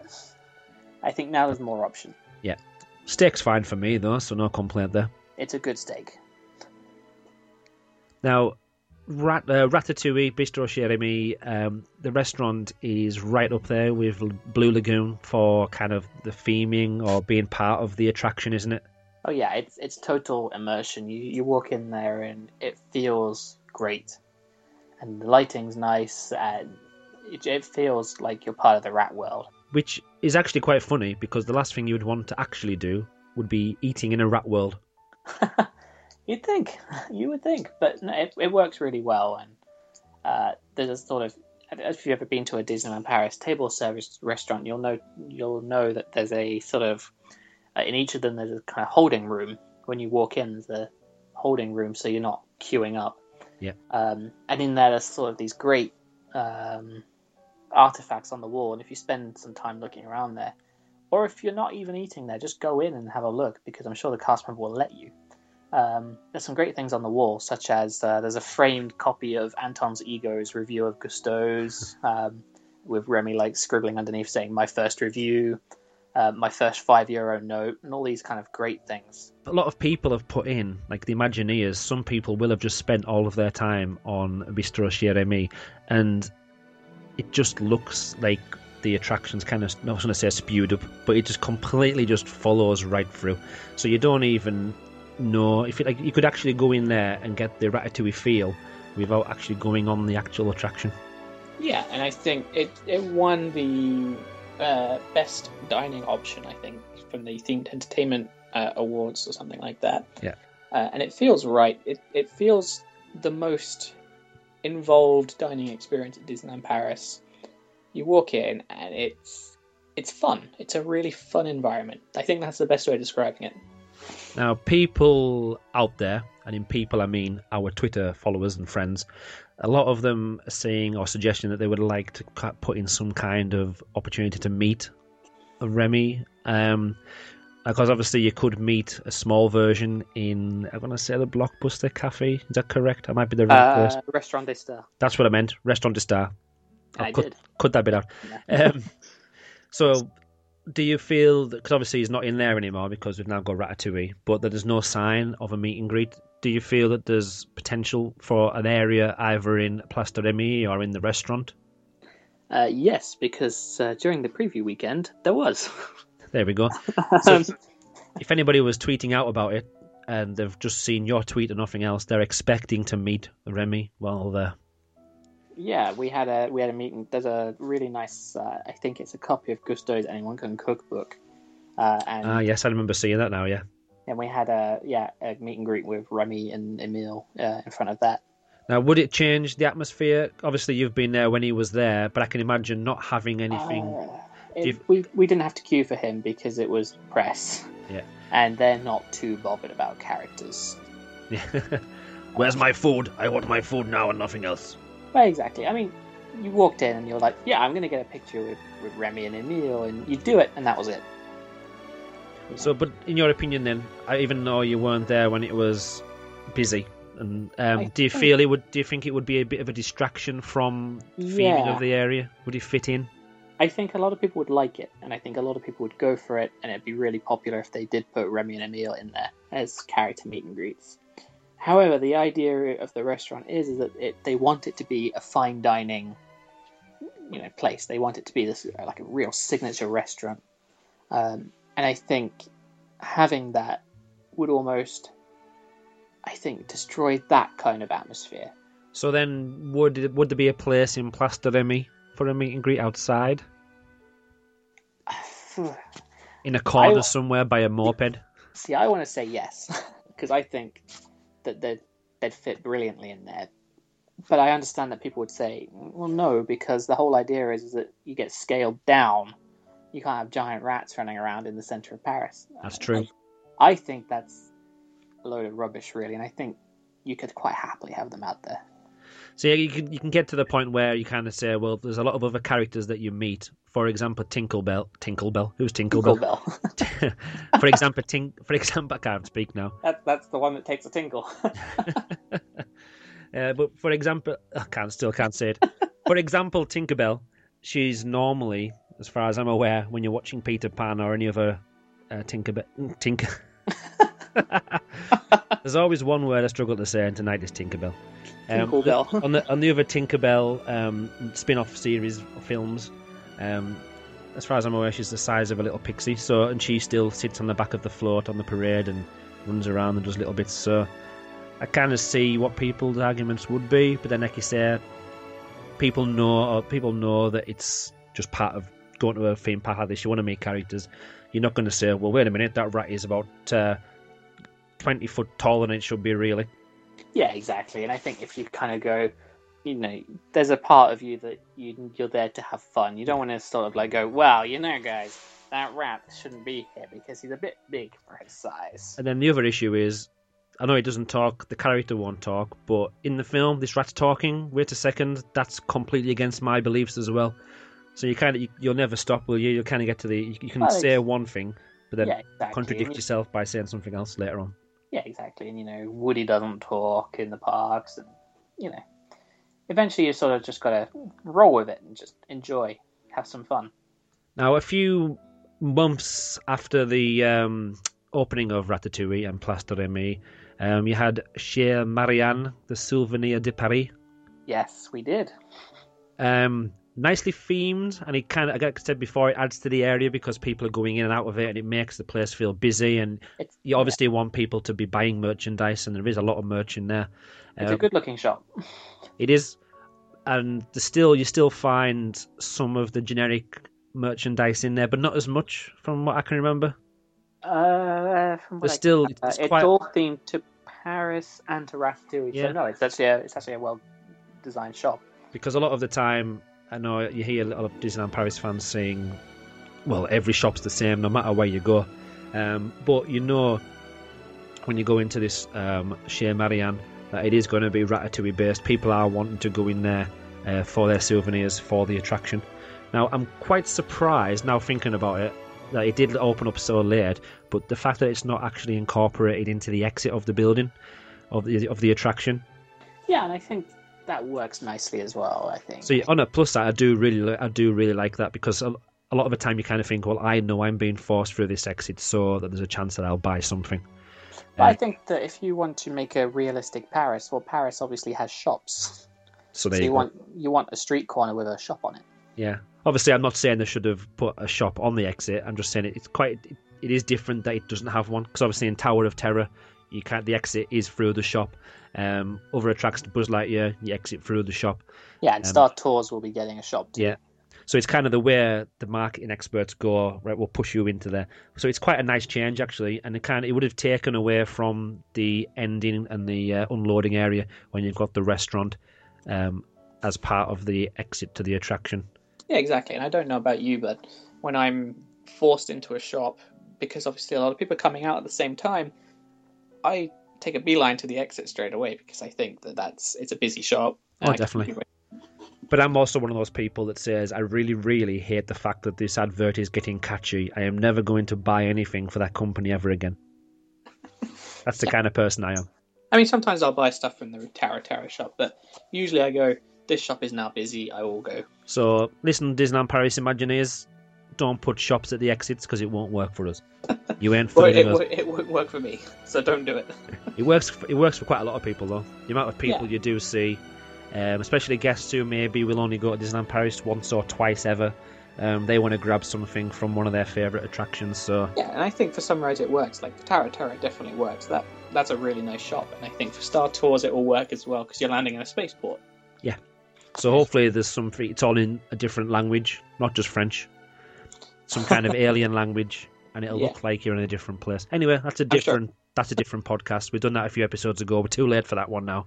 And it will come up again at some point in the future, I'm sure. Yeah, we'll do The Adventure Continues. We'll do a special edition. Oh, hey, next April. Now, what we like to do on the Magical DLP podcast is discuss what will happen in the future. Now, it's quite hard for this one. Every podcast we've done so far, the attractions have been there for quite a few years now, so we've always had the chance to say, well, this needs changed, or we're coming up to refurbishment, we can talk about this. Whereas Ratatouille is still quite new, and you don't expect them to be adding or changing anything. But we'd like to discuss 3 little areas that might possibly come up maybe one day, maybe in 10 years, maybe in 20 years. The first one is there a possibility they could change or adapt some of the scenes? So if, for example, which is what Disney like to do and Pixar like to do at the moment, a sequel. What if a Ratatouille sequel came out and there was a new character, a really popular character? How easy do you think it would be for them to change a scene, tweak a scene? Well, obviously you'd have to re-render the animation, which would take a long time. But I think it'd be quite easy to do.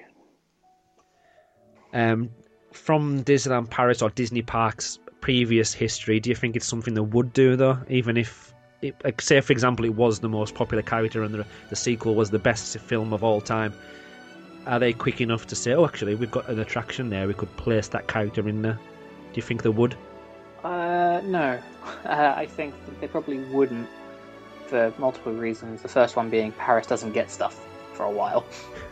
And the second being, to do animation takes a lot of time, and it takes up Pixar's resources, and it takes up Disneyland Paris's resources, and I think you have to sort of make it work with the scenes and what already exists, and I think it's a lot of work for them. Remy will always be the most popular. It's got Emile in it, it's got Skinner, it's got Linguini. I think you'll always have those in whatever happens. If Ratatouille does get a sequel, which I'm pretty sure it won't, you'll always have those. What about physical props then? Because we've obviously said that it could be possible to change some of the video scenes. Because after a while, once you've rode an attraction, physical props, you know where they are, you know what to do. Sometimes there's no moving physical props apart from the big wheels and stuff like that. So, like the ham, for example, would you say that being replaced in the future, or another type of food being hung there? I would say no, unless the ham becomes a problem. Or a fire risk. Yeah, exactly. I think if something becomes a problem, they'll swap it out for something else. But I think that these things are made at such a considerable cost for the next foreseeable number of years. It's not going to happen. Yeah. So that leaves us kind of with, for the future, would there be a possibility of, we've talked about the queue area outside being outside, and there are some themed elements there, but could they do anything there? Because obviously it is a very popular queue, not a popular queue, but a very popular attraction, and I don't see the queue dying down for any time soon. Would they, or could they possibly look at doing something with the queue line, the outside section? That's a difficult one, really, because they sort of box themselves into a problem now where they haven't really got much room. Now, what's behind because there's kind of like shutters and gates, isn't there, at the end? If I'm thinking of something, or is it just a wall? I can't remember now. Access roads. So they could potentially reroute a little bit of the road if they wanted to add something, because or could they not? You've got Ratatouille, the road, on the other side of Frontierland. Oh well, nothing. There's nothing there at the moment anyway. Get rid of the geysers. Build over the geysers. That road there is from I think it's called the Inventions Building, I think it's called. Okay.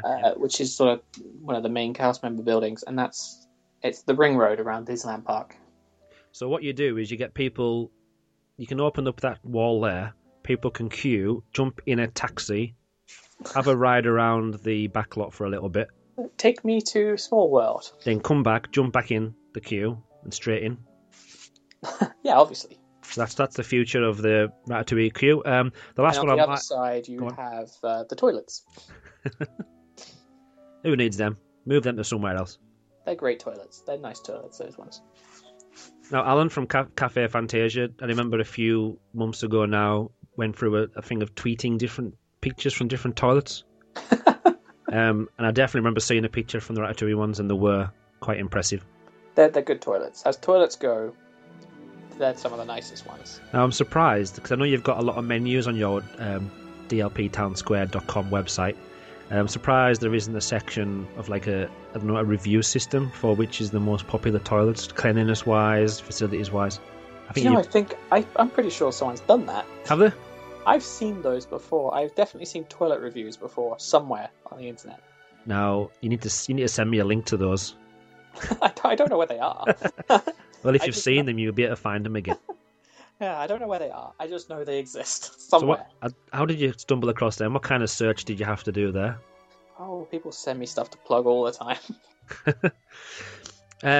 interaction I've got there was the last list. Now, in my head, I was meaning kind of interaction in the queue area, or God forbid they kind of put some kind of point system in Ratatouille, which I think would be a big no-no.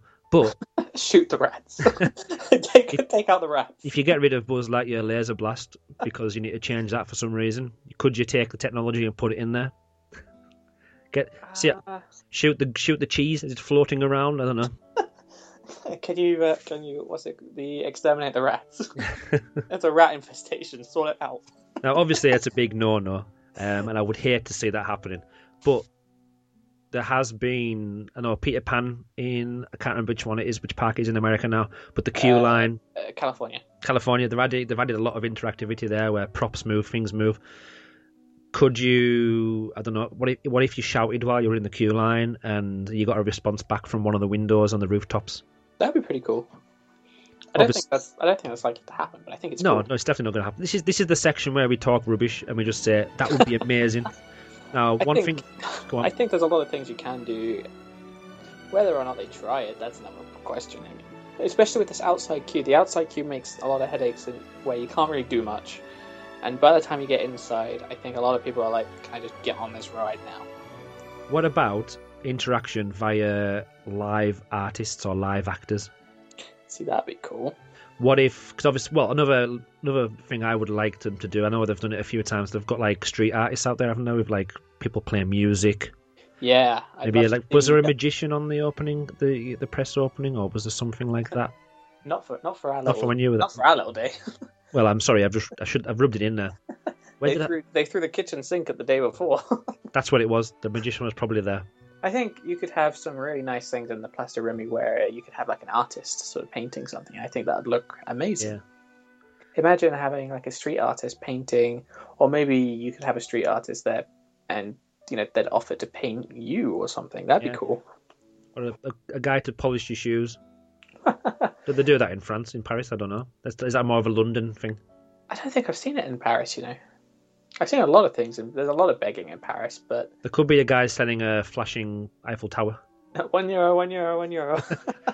Or one of those dogs that jumps up and down and does somersaults. Well, it wouldn't be €1, would it? It'd be, if inside Disney, it'd be like €13.49, €13.49. Got annual pass? Yeah, take it, 20% off. Just imagine that. Yeah, actors in the queue line, what if you were to plant somebody wearing... Well, not plant them, but... because they wouldn't go very far. Get some soil. But what if somebody was like an actor in normal, in quotation mark, guest clothing? Because obviously you've got so many different countries represented in the queue area. There's no normal dress sense among any country. I think if you had them dressed too normally and they started acting, you'd probably get a few punches. With the European sort of sense of humour, as in there isn't one. They'd probably go, "What the heck is this guy doing?" And put a cigarette on his arm. Something like that. Or what if you made them overly French? Then obviously you can be classed as being racist. But just imagine if they kind of started speaking, or even if it was just somebody dressed up in a chef's outfit, saying they're late for work and they're trying to get in. Oh, that'd be cool. Yeah, I'd like to see that. Just kind of gives you a bit of interaction, even if you don't have to speak to them. You can just kind of play with the theme of the building, because the building is supposed to be a theatre. That's right, yeah, because when you go in, there's the two theatre faces. I always forget what the names are. There's a name. Yeah, and you have the really nice artwork, sort of the the play artwork of the characters. Yeah. So it's quite a mix, isn't it? Because obviously, you've got the restaurant, but then obviously you're outside and it's the theatre area with the big lights of the Ratatouille sign. Yeah, you wouldn't think it'd work if somebody pitched it to you. You'd probably go, okay, I'll have whatever you're on. Now, after the future section, we now like to go over to the listener opinions. So what we've got here, we asked a couple of days ago, I think they were scared because Jeff was on the show, but we got a few emails. We asked they all ran away. They did.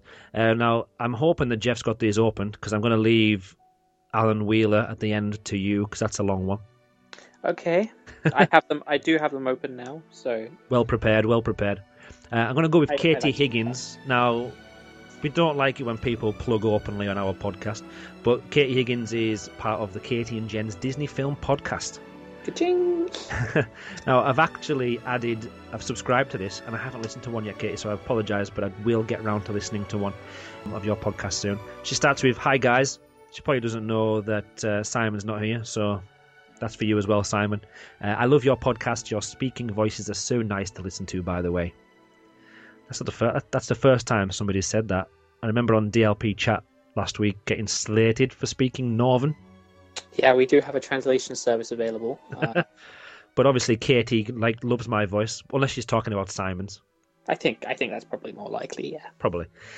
So she goes, "So Ratatouille, or Rat as we call it, is fabulous. My friend and I have ridden it as many times as possible since it opened, because we go in term time, and we make use of the amazing single rider queue, and therefore have never queued longer than 10 minutes. I'm already jealous because they're going somewhere in term time." Wow, it's nice in term time, especially if you go in January, February. I've even been in there in term time at that time, but it's a lot quieter. Although, where it's just deserted, it's brilliant. I do say that, but most of the times I've been during term time because I take the students there during term time. You can't take holidays. I'm not going to go through the holiday. Although the next trip is scheduled for February. I think it's the weekend of the half term. So officially we will actually be in half term. But anyway, that's a different story. She mentioned there about single rider. Now, I haven't mentioned this yet myself, even though I've said you need to do the standby queue first.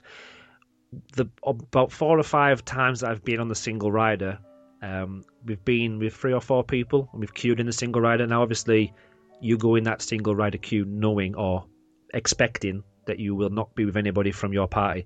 But like I was saying at the beginning of the podcast, because each Ratmobile holds 6 people, it's 3 people to a row.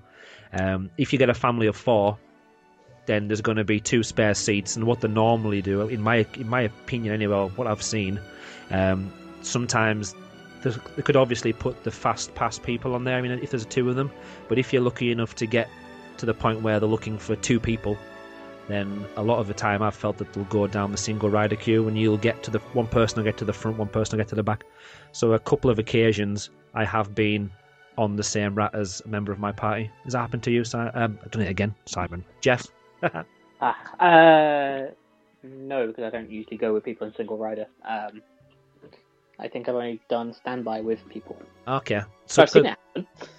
Now, because we are in a rush and we're only there for a couple of days, then we kind of thought, well, we're just going to risk it anyway. And it's kind of one of those attractions that it doesn't matter if you're with somebody else, because you kind of, once you've put the 3D glasses on and you're looking at the screen, there's no real interaction with anybody else. No, exactly. You're sort of on your own. So for those people who are maybe scared or apprehensive about going on single rider, I don't think you need to be worried, because, like you say, you're in your kind of own little element anyway. It's not like you're on Pirates of the Caribbean where you can look around and nudge the person next to you and talk to them. Exactly, yeah. She goes on to say, "My favourite thing was when I found out there were 2 doors to keep traffic flowing, and now I always see which door I go through. You can work it out in relation to where you come out and where the big ham is. I love the heat and cold and smell of it, and the rats at the end, and I just remembered once the ride went mad and sent us backwards, so we weren't facing the wall for the scary bit, and one of the cast members said, 'Did you see the whole ride?' Wasn't another couple said no. Everybody else walked off, the fools, and the CM took us back through the door and to the front of the queue to have another ride." She also loves the music as well. Much love, Katie. So yeah, it shows there as well that the system can go wrong at times. So what they've said is their Ratmobile kind of went backwards down a few scenes, and it must have been a few other. Actually, I think reading it again, it looks like it was just their Ratmobile. But luckily, because the wonderful CMs at Disneyland Paris were aware of it, the people that didn't run off anywhere were allowed back on for another ride. And that's what you want. That's exactly what you want. Our good friend KG, who's actually just came back from Disneyland Paris in the last few weeks. I don't know if you've noticed this, Jeff. How many times am I going to call you Simon? I'm going to have to cut these bits out because I feel bad for you now. Oh, okay. That's lovely. Just natural. I don't know if you've noticed, but KG, which is at KG_, how many followers he's got on Twitter? I will now have to have a look. He's got quite a lot. I think it's like 55,000. Yeah, obviously that's a big number. That's my great contribution. Yep, it's a big number. That number is big. 30,700. Is that how many it is? Oh, sorry, I thought it was like 55,000. I'll take a few off. But anyway, He's probably our Magical DLP's biggest fan in relation to followers and to somebody who actually interacts with us. So well done, KG.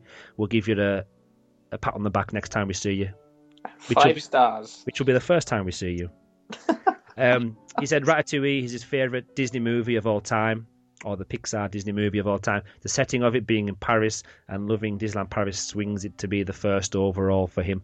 In his opinion, it is the best. Although he can't watch the movie for a good while after a DLP trip, as it makes him want to go back as soon as possible. The Ratatouille tour area in the studios is so good, from the setting, the detail and design, the music, and of course the restaurant that serves excellent food and steaks cooked to perfection. Finally, it would be nice to see Remy and Emile visible in the Place de Remy area for meet and greets, but that is nitpicking to a great area of the park that doesn't especially need it. It would just be a sweet bonus. It would indeed. Sometimes they have Belle out there in her village outfit, which is a really... I know a lot of people kicked up a big fuss at that point when she appeared, because people go, she's in her village outfit and she's in the middle of Paris. That just doesn't work. It's French, doesn't matter. There we go. It's in a French area. Why? I can see why people would nitpick, but then I can also see why Disneyland Paris do it. And the last thing they're thinking about, really, if you think about it, is what have these 10 people on Twitter or Facebook going to say about that situation? Well, exactly. And it works because if you've watched Beauty and the Beast, she sits by the fountain, and you've got the fountain there, and that's where she meets. And there you go. So she's not meeting in Place de Remy, she's meeting by the fountain. Exactly. And, I agree with everything KG said, really. I think Ratatouille is definitely my favourite Pixar film. And the steaks are seriously good. And the sauce is there's a special Chef Remy sauce, and we asked the chef once what was in it, and he said secret. So it's full of secret. That's nice to know. It's a really good sauce, though. If I knew the recipe, I'd be making it daily at home. Do you want to read Alan's email, Jeff? I shall indeed. Hi, Andrew, and guest host Jeff. Hello, Alan. I've been to Orlando before riding Ratatouille, so I'd ridden the majority, if not all, of Universal's, sorry to mention the U word, screen-based rides. So Ratatouille had a lot to live up to. That's the thing that we could say, is that Universal was way ahead in trackless-based rides with screens. Oh, definitely, yeah. Now, a lot of people in the Disney community don't like really talking about Universal, but I've kind of got no worries about that. At the end of the day, even though I'm a really big Disneyland Paris fan, I love technology as well. So to see what other technology is out there, like when they're used on the Harry Potter attractions and stuff like that. So don't apologise for mentioning Universal. We just hope that they will give us a free trip to make us change our mind. I would be very happy to accept that if that ever came. I was expecting the ride to be a thrill ride, as everything I had seen before this had been a thrill ride. How wrong was I? Yes, Disney is using screens and trackless technologies, but in a very family or ride-orientated way. There is much to see and so many different perspectives you can ride it multiple times. Again, I think very true. My son and I love it so much. One morning, we rode it 4 times before 10:50. Now, how on earth did you manage that? Oh, exactly. There can't have been a queue at all, especially when Walt Disney Studios opens at 10. I know. I'm reading this going, what? I queued in the main queue whilst Andre grabbed fast passes for the family, and then the 2 girls joined us from Crush, and we did the single rider. Don't let this gem of a secret out. Rode twice, then did our fast pass. Okay, so that makes sense. So they queued up in standby once. Yep. Got fast passes while they were doing that. Then did 2 single riders, then it was fast pass time. That would, yeah. Still a quite good time, though, to be able to do... they must have got there right at the front of the queue. Yeah, that's a good little tactic. There you go, people. That's tactics. Write that down for your next visit. If I have one criticism, it's at the queuing area for the normal queue. Whilst the inside bit is amazing, if it's just not long enough, and whilst queuing outside feels like you're stuck in an alley. Don't get me wrong, the Place de Remy area is extremely well themed, just not that alley. I think the alley is okay. I was very amused though by the things on the wall, so that's probably... Yeah, the art on the wall is really good, but like a lot of the time, because you are snaking up and down, back and forth, there's only so many times you can look at them and see something different. Yeah. And it wouldn't work if they were like some kind of screens where they could change it. I just don't think that would work, because it would kind of take away from the theming of the area, because you don't expect to see... Suppose you're doing modern day Paris, but you don't expect in a nice traditional Paris to have LCD screens blazing advertisements at you. Exactly. It's an amazing ride, and I hope Disney make use of the screen and attractness technology to build another couple of rides, just 2. But not more than another couple, because that wouldn't want them being another Universal one-trick pony. Regards, Alan. I think screens are going to be the future of Disney rides, though. I think maybe not like this one. I think this one's very heavy in the screens. But you look at the Shanghai Pirates, for example, and that's where screens are being used to an amazing effect. And I think that's the future. Now, I think the fact they've kind of, it's very similar, isn't it, to Ratatouille in some way, but it's just kind of on steroids, the technology they've used. Yeah, exactly. I think it's physical, and the only element that's really that different is the fact that it's a kind of water ride. Yeah, I think you're going to see screens more for things that are difficult to do with props. So I think now if they did the Dueling Pirates now, saying Pirates of the Caribbean, I don't think you'd do them anymore. I think you'd put a screen there.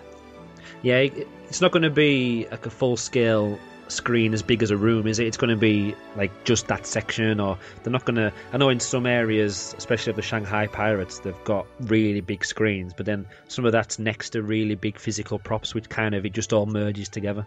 Yeah, I think the thing that Shanghai have done with the Pirates is that there's some big screens, but there's also some physical props that have, so like a boat. The boat's actually there, but there's like the screens and the windows. Now, the bit that there's 2 sections of that, and I know we're going away off topic from Ratatouille, but there's 2 sections on the Shanghai Pirates video which really get me and I really love it. It's going to be hard for me to explain them now, and I've built them up.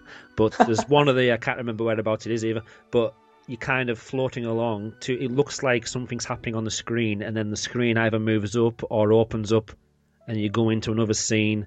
Yeah. And does it ring a bell? Yeah. And then it's just so seamless, and the fact that the screens have opened, but you can't even tell because there's some more action in front of that or behind that as well. Yeah, so I think the Ratatouille ride is probably the most screen-based you're going to see from Disney. I think going forward, it will be this sort of mix. I think it will work really well. Yeah. The other bit of the Shanghai Pirates is the Captain Jack Sparrow, when he's initially a skeleton. Yeah. And then amazing. He transforms into the animatronic. Yeah, that's breathtaking. Which is obviously probably... People are saying it could be a mixture of Pepper's Ghost, which you'll see in Phantom Manor, and animatronic and screen technology. So it's a mixture of the really old animatronic, but a modern-day version. The old Pepper's Ghost technique and the ultra-modern screen. 4K, probably Ultra HD. Yeah. But yeah, again, I've mentioned this, and Ratatouille is a unique attraction to Disneyland Paris, and I love that. And I think I would hate for the Shanghai Pirates, and obviously it's not going to happen because we've got our own classic Pirates, but just to bring it over completely. Yeah, I like the fact that they can take new attractions, so whether it be a Beauty and the Beast style attraction where, again, there's transforming from the real humans to the characters, they could incorporate animatronic, Pepper's Ghost. They could use similar technology and do that. Yeah, and if Disney fancied to bring a Beauty and the Beast ride to Disneyland Paris, you would have my full backing. Now, Jeff said it, so make it happen. Tokyo is getting one, and they're in Tokyo. Paris should have a Beauty and the Beast ride. It's in France. It just makes sense. Now, we've had a few... our friend Luke Bream, NIDLP Geek on Twitter, he has just literally, yesterday or the day before we recorded his podcast, he's been in Disneyland Paris. But probably more than a year ago now. A couple of years ago, November 2014. November the 4th, 2014, he wrote an article which me and Jeff are probably not going to agree with on most areas. Sorry, Luke. I'm not going to read... I've just noticed this as well. I've just thought about this. Luke's quite good at getting, not an argument, but a really good discussion going. Because I know he really doesn't like spring either, the spring season. Well, he's wrong on that too. So, if you ever want an argument about Disneyland Paris, if you go to Luke, you'll definitely get one there. Yeah, if you think something's good, or maybe bad, Just tell him, and he'll take the opposite viewpoint. Which isn't a bad thing. It's something that I do in everyday life just to make life interesting. Yeah. The title of his article is Ratatouille, an unsavoury dish of lost potential. So already it sounds very positive. It's a fantastic bit. It's a fantastic title. I'm not going to read the whole thing because it is available on nidlpgeek.wordpress.com. He's intercutting you. €1. I'll say it again in case you missed that. nidlpgeek.wordpress.com. So yeah, I'm not going to read the whole thing, but he says he wrote this several months since Ratatouille opened its doors, and the popularity has not decreased yet. He says that he doesn't really do trips, queues of 60 minutes or more, but he's done this because obviously he heard so many good things about the trip and about the attraction. I'm just kind of skipping through blah blah blah. My biggest criticism for Ratatouille has got to be the technological aspect of the attraction. Now, for me, as a really big geek and love technology, that's the kind of bit that gets me interested in this attraction. Yeah, exactly. I think that's the same for a lot of people. This is a big technology ride. Yeah. Now, it says, surprising as it is, something widely praised by others almost unanimously. As those lucky enough to have experienced the attraction will know, Imagineers have used 3D, blah, blah, blah. We know that. It's clear that they hope this to be a realistic comparison to the actual, instead of actually building gigantic sets. Now, I don't think you could get this. Even if you had really big sets, you wouldn't get the same feeling, would you? Because the sets that they create, you wouldn't actually be able to ride down a window or jump onto a table or go under something that big. So exactly. As much as it's possible, financially it's just not doable. Yeah, you wouldn't be able to tell that story any other way, really. I think the idea of jumping from the rooftops, unless you're going to make it a roller coaster, then all of a sudden the kids can't ride it. Now he starts by saying, kind of continues by saying, in reality he was treated to an obvious projection screen. It is obvious. But I kind of think you get immersed enough that it doesn't have to be an issue that it is a screen that you're in front of. The Ratmobiles judder for a few moments, and he says he didn't actually feel any movement. He didn't feel like he was moving.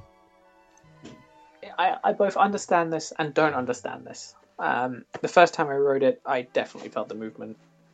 But going back more and more and more, I think sometimes I feel the movement, but other times I feel static. Yeah. So, like you say, I get what he's saying, but then just to say that there's part of me feels that the movement, even if it is slight, and the way and the motion that's on the screen, and the fact that it's in 3D, and then sometimes you get the 4D effects, I think all of it together does make you believe that you are moving. Yeah, but I can see if you kind of sorry, go on. It's all like in a nice package. Yeah, but if you take each bit separately, I can see why you'd think, well, I'm not moving. That's only a little bit of bouncing up and down. That's only a 3D screen that you can see anywhere. So by picking it apart, you can kind of agree with what Luke's saying here, but I don't agree with it. I think sometimes different people experience movement in different ways, and I think some people are more susceptible to the movement than other people. Now, another element from this review might be that by the time Luke went on the attraction, maybe there was a couple of bits not working that day, because he talks about he failed to experience on both occasions of the attraction experience of the smell. He also said that some of the stuff he was experiencing, he was just about ready to go to the next scene. So it's kind of, I say, if one of the elements goes wrong or doesn't work or there's a little bit of an issue, it can affect people's opinions on attractions, which is also why we shouldn't just take what we believe as true and what Luke's believing as incorrect, because on that day that might have been a true reflection of the attraction. Yeah, I think that's quite possible, and I think a lot of it was made of the smell, and I think if you're looking for the smell and that run out of smell, whoops, no smell today, I think you would go, well, hang on a minute. But I think if you're the average guest who doesn't know that smell's coming, it doesn't really matter. Now, I know a lot of people follow us on Twitter and on other social media platforms. A lot of people, Simon, for example, he's not listening to this podcast. He's not on the podcast today because he doesn't want to spoil the attraction. So in some ways, he won't be disappointed when he's there because he'll be taking everything in for the first time. Whereas if you, like I did, and probably like Luke's done, if you've read into things, you've watched videos, you've looked at what people have reacted to and said, oh wow, the smells for this, the movement of this, and if you don't get that same effect, or you kind of see it in a slightly different way, it probably could spoil the ride for you. Yeah, and I almost sometimes wonder how I'd have felt if I had to wait to go on this ride. I was lucky that I think it was 2 days in or something like that, so I hadn't read anything because I got to Disneyland Paris on the Thursday of that week, and it was on the Sunday we got to ride it, and I was so busy having fun doing other bits and pieces that I didn't look at all these on-ride photos and videos and things. So when I rode it, I was completely blown away because I knew nothing. Even though I looked at everything, I watched everything that was available, and it didn't ruin it for me. I think I like knowing what's supposed to be happening, so I can take it in a lot more and make a real judgment on it. Whereas if it shocks you, you kind of miss it and it's gone. You take it in a little bit, but I think I take it in more by knowing that something's coming.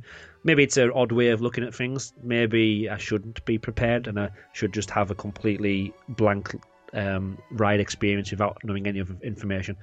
But in my opinion, I like that, and it looks like Luke does that and didn't like it because he kind of, some of the stuff doesn't live up to what he's heard or what he's built up in his own head. Each their own. Oh, definitely. That's a good thing about doing something like this. Everyone's got their own opinions. Everyone does things in different ways, which is why I think it's important. And I think I mentioned this in our last DLP chat, to love each other, love each other's opinions, and just go with disagree with them. Then stand all over them. Oh. What's the internet without a fight? He didn't do Bistro Cher, but from what he saw, he was still disappointed with the theming, which I'm quite surprised at. I think there's a slight darkening, and I think when I first came off the ride, maybe I thought, oh, okay, is that it? But I think when you're in there, you understand it a lot more, and I think the only way to, really judge the restaurant is to try it. Yeah. I think that's the same with just about everything as well. I think we can all have an opinion on something we've only just seen a picture of or the inside of through a window. Yeah, but then once you've actually... Because I've never been inside the restaurant, so a lot of my opinions are, again, from what I've seen or what I've heard from other people. To wrap it up, he said, Ratatouille will present itself on your plate with some of the best scenery Walt Disney Studios has to offer. That is, if you're okay with taking the chicken exit before boarding.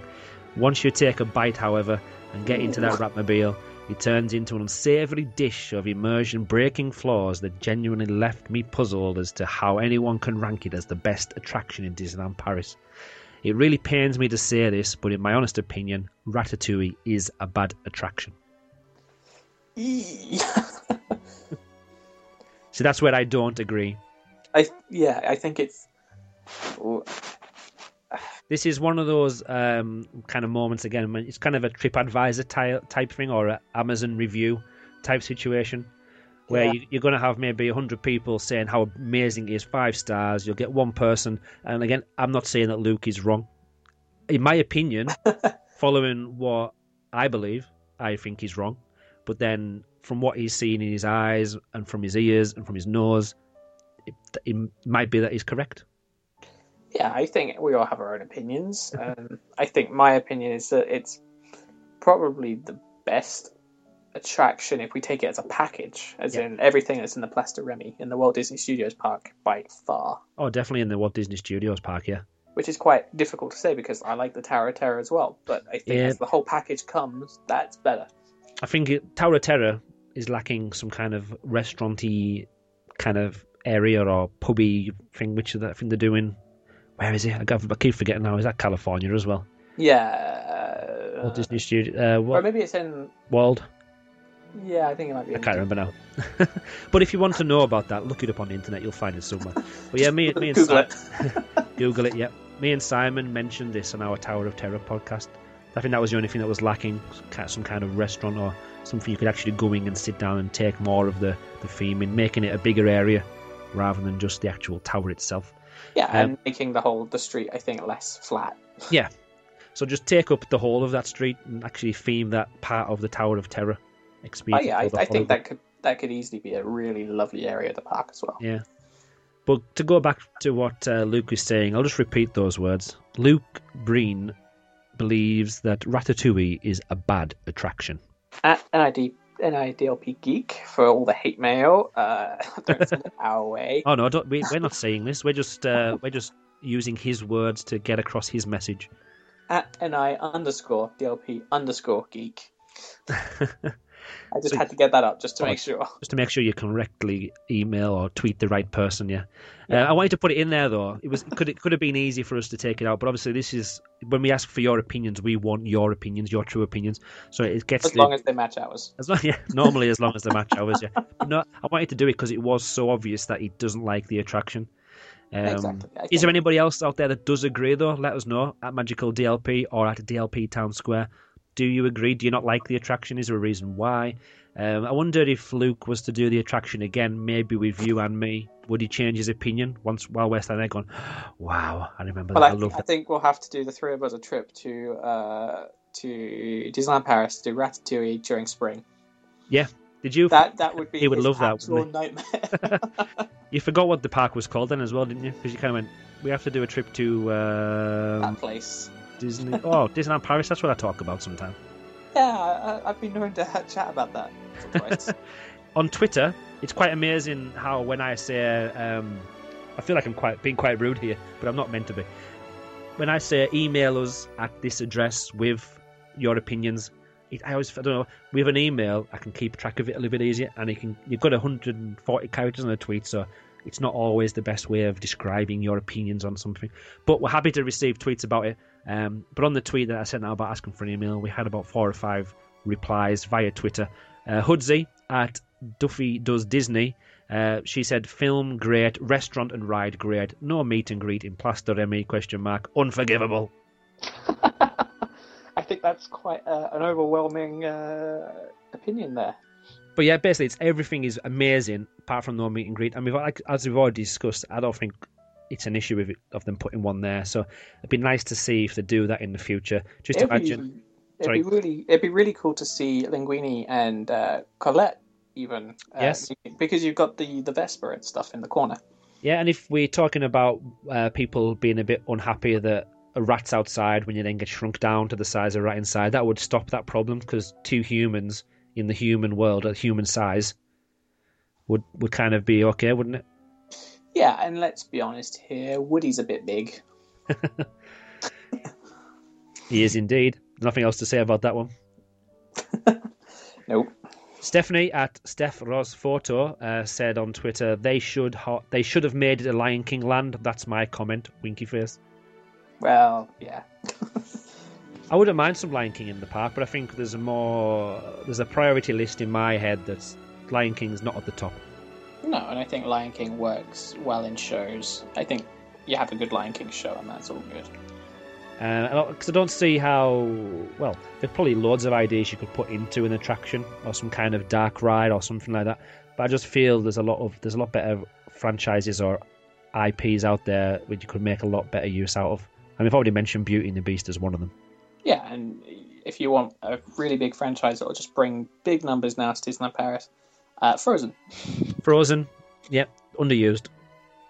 Nathan at Baldock77. One of our favourites in studios. We rode it 4 times in March as our 4-year-old girl adored it. What better reason to love an attraction? I think it's a perfect reason. Definitely. I remember taking my son Noah a few years ago now, 2014, just before Ratatouille opened, and I remember taking my camera and pointing it over the fence and under the fence to get some photographs. But my opinion of the park has completely changed when I took Noah, because obviously he's seen different elements of it in a different way than what I've seen them, and what he loved about the park then kind of changed my opinion on what I liked as well. So I can see how if you've got a 4-year-old girl who loved it, then that's going to be one of the reasons why it's one of your favourite attractions. Oh, for sure. Yeah. Apart from all the wonderful technology and everything that's in there as well. So you don't have to have children to enjoy things. Yeah, it's like sometimes you go and you say, oh, the kids enjoyed it. But in reality, you're saying, I loved it myself. Yeah, it's a good excuse. Because I know when I tweeted you about you saying you were watching the film, and I've said, I seem to watch it every other week or so, as it's part of Sky Movies. When it's on Sky Movies, I always seem to watch it, even though I've got it on Blu-ray. But anyway, that's a different discussion. Yeah. you kind of said yes, but that's okay because you've got a son, so it's kind of an excuse to watch it. Yeah, and I think a lot of people, when it came to that the Disney Infinity game, a lot of people said, oh, this is definitely for my kid. Yeah, as they're buying a basket full of little figures that can go on their Disney Infinity game. Exactly. Same with the Lego Disney minifigures. Oh no, they're mine. Well, no. Noah took mine to the till and he handed them over. It wasn't me. Michelle Schroeder at Schroeder on Twitter. Not a huge fan of the movie, but love the innovative ride. It gives me motion sickness, but I do it anyway. So as much as the ride makes her physically sick, she still loves the ride anyway. That's the best endorsement. Yeah. The ride makes me want to throw up, but I still love it. The ride makes Luke want to throw up, and he hates it. So at least Michelle's doing a little bit better than Luke. Now, the last thing we're going to mention before we wrap this podcast episode up is iTunes reviews. We haven't had many recently. It's probably because we haven't had as many podcasts as we'd like out. But 2016, we're doing a lot better. I can't remember how many we've done this year so far, but we've done a lot more this year already than we had in the whole of 2015. So we are doing a lot more podcasts, so we'll keep it up for you, as long as you send us some reviews. So if you would like to read our review out for us, please, Jeff. You're reading it on behalf of all the fans of the Magical Disneyland Paris podcast out there. All the legions of fans. So this one, I think, is from Australia. It definitely is. Good eye, mate. I think this just needs to be less stars now. I think you just need to take a star off for the accent. Well, how many stars was it? It was 5. Damn, so now it's only 4. We've actually got a 100% 5-star rating, I think. That's great. In Australia? Well, that's probably the only one. No, the whole of the world. Best Disneyland podcast. Try again. I will. Best Disneyland podcast of any. That's by J Nelson 902. The hosts are likable. Yeah, they're alright. And have a genuine love for Disneyland, rather than just whinging about stuff they'd like to see. The format of the episodes works great, where they review what the Imagineers tried to capture and how they executed it. It's like reviewing a movie or album, except they review rides. My only complaint is that there's too few episodes, and you can blame Andrew for that. Now I've managed to record things on a Thursday, which I don't know why. Thursdays have always existed, even before I was born. But originally, I only contacted Simon and said, right, it's a weekend. There's nobody in the house because everyone's out partying somewhere, even the 4-year-old's partying, and I'm not. So I always used to do it kind of when I was on my own, had the house to myself. I could talk and make as much noise as possible. But I've realised that when Mrs. Williamson is downstairs, you can't hear a thing. There you go. And it just came to me the other week when we done the episode 12 of the podcast. So now I can record nearly all the time. So you might actually regret seeing that there's too few episodes, because by the time 2016 is finished, there'll be no attractions left and there'll be no more podcasts. Well, that'll be it. That's it. You have to move on to restaurants or bars.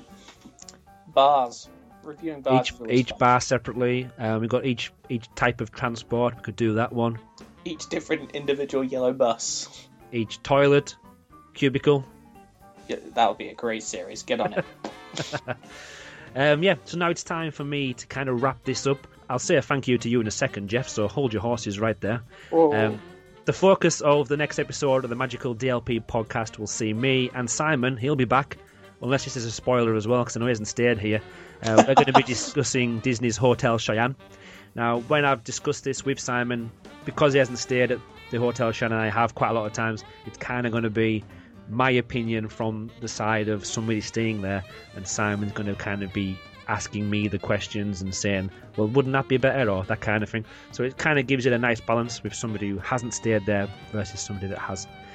So let us know your opinions on this property, on Property Hotel. Email us at podcast@magicaldlp.co.uk. You can message us on Twitter, Facebook, or on our brand new look website, magicaldlp.co.uk.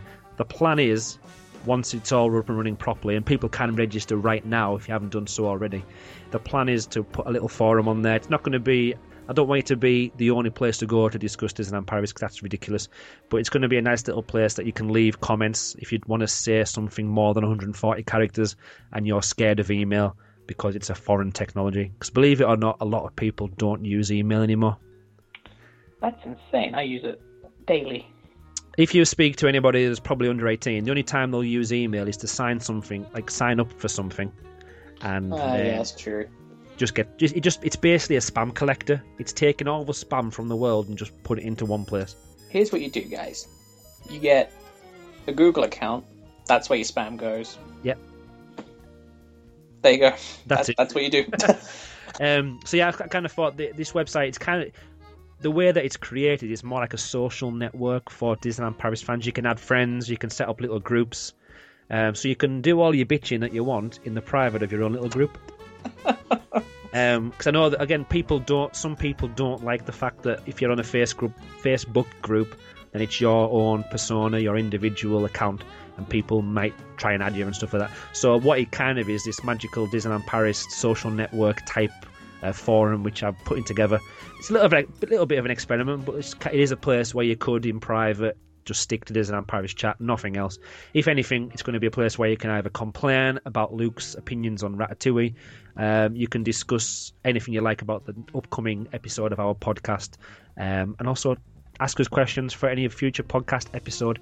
And before we finish, and before we say goodbye, and a big thank you for Jeff, don't forget to leave us a 5-star review on iTunes. We are on other podcast services as well. I think TuneIn and Stitcher and other things like that. Also, new to this podcast, a plug for DLP Chat. If you follow #DLP Chat on Twitter, there is actually a Twitter account I created so nobody could steal one, but we're not using that just yet. That's in case we get bigger and people want to contact us that way.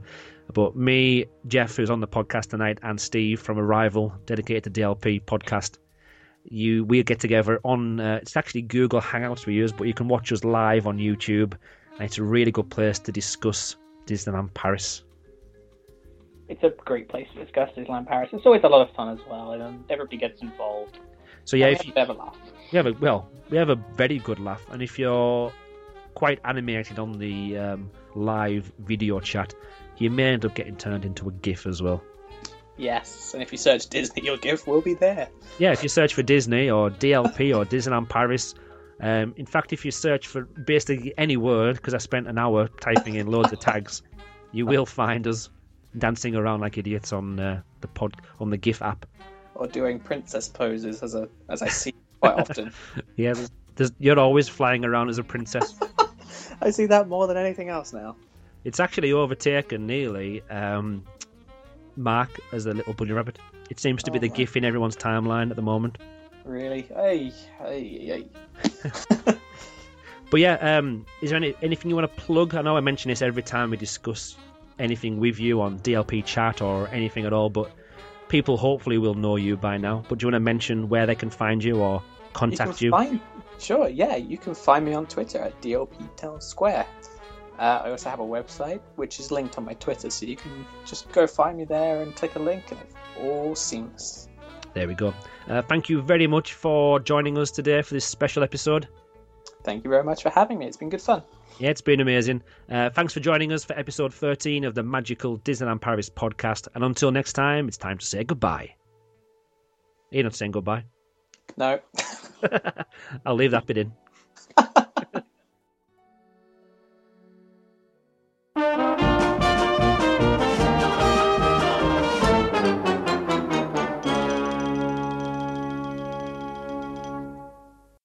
It's over, little chef. I can't do it anymore.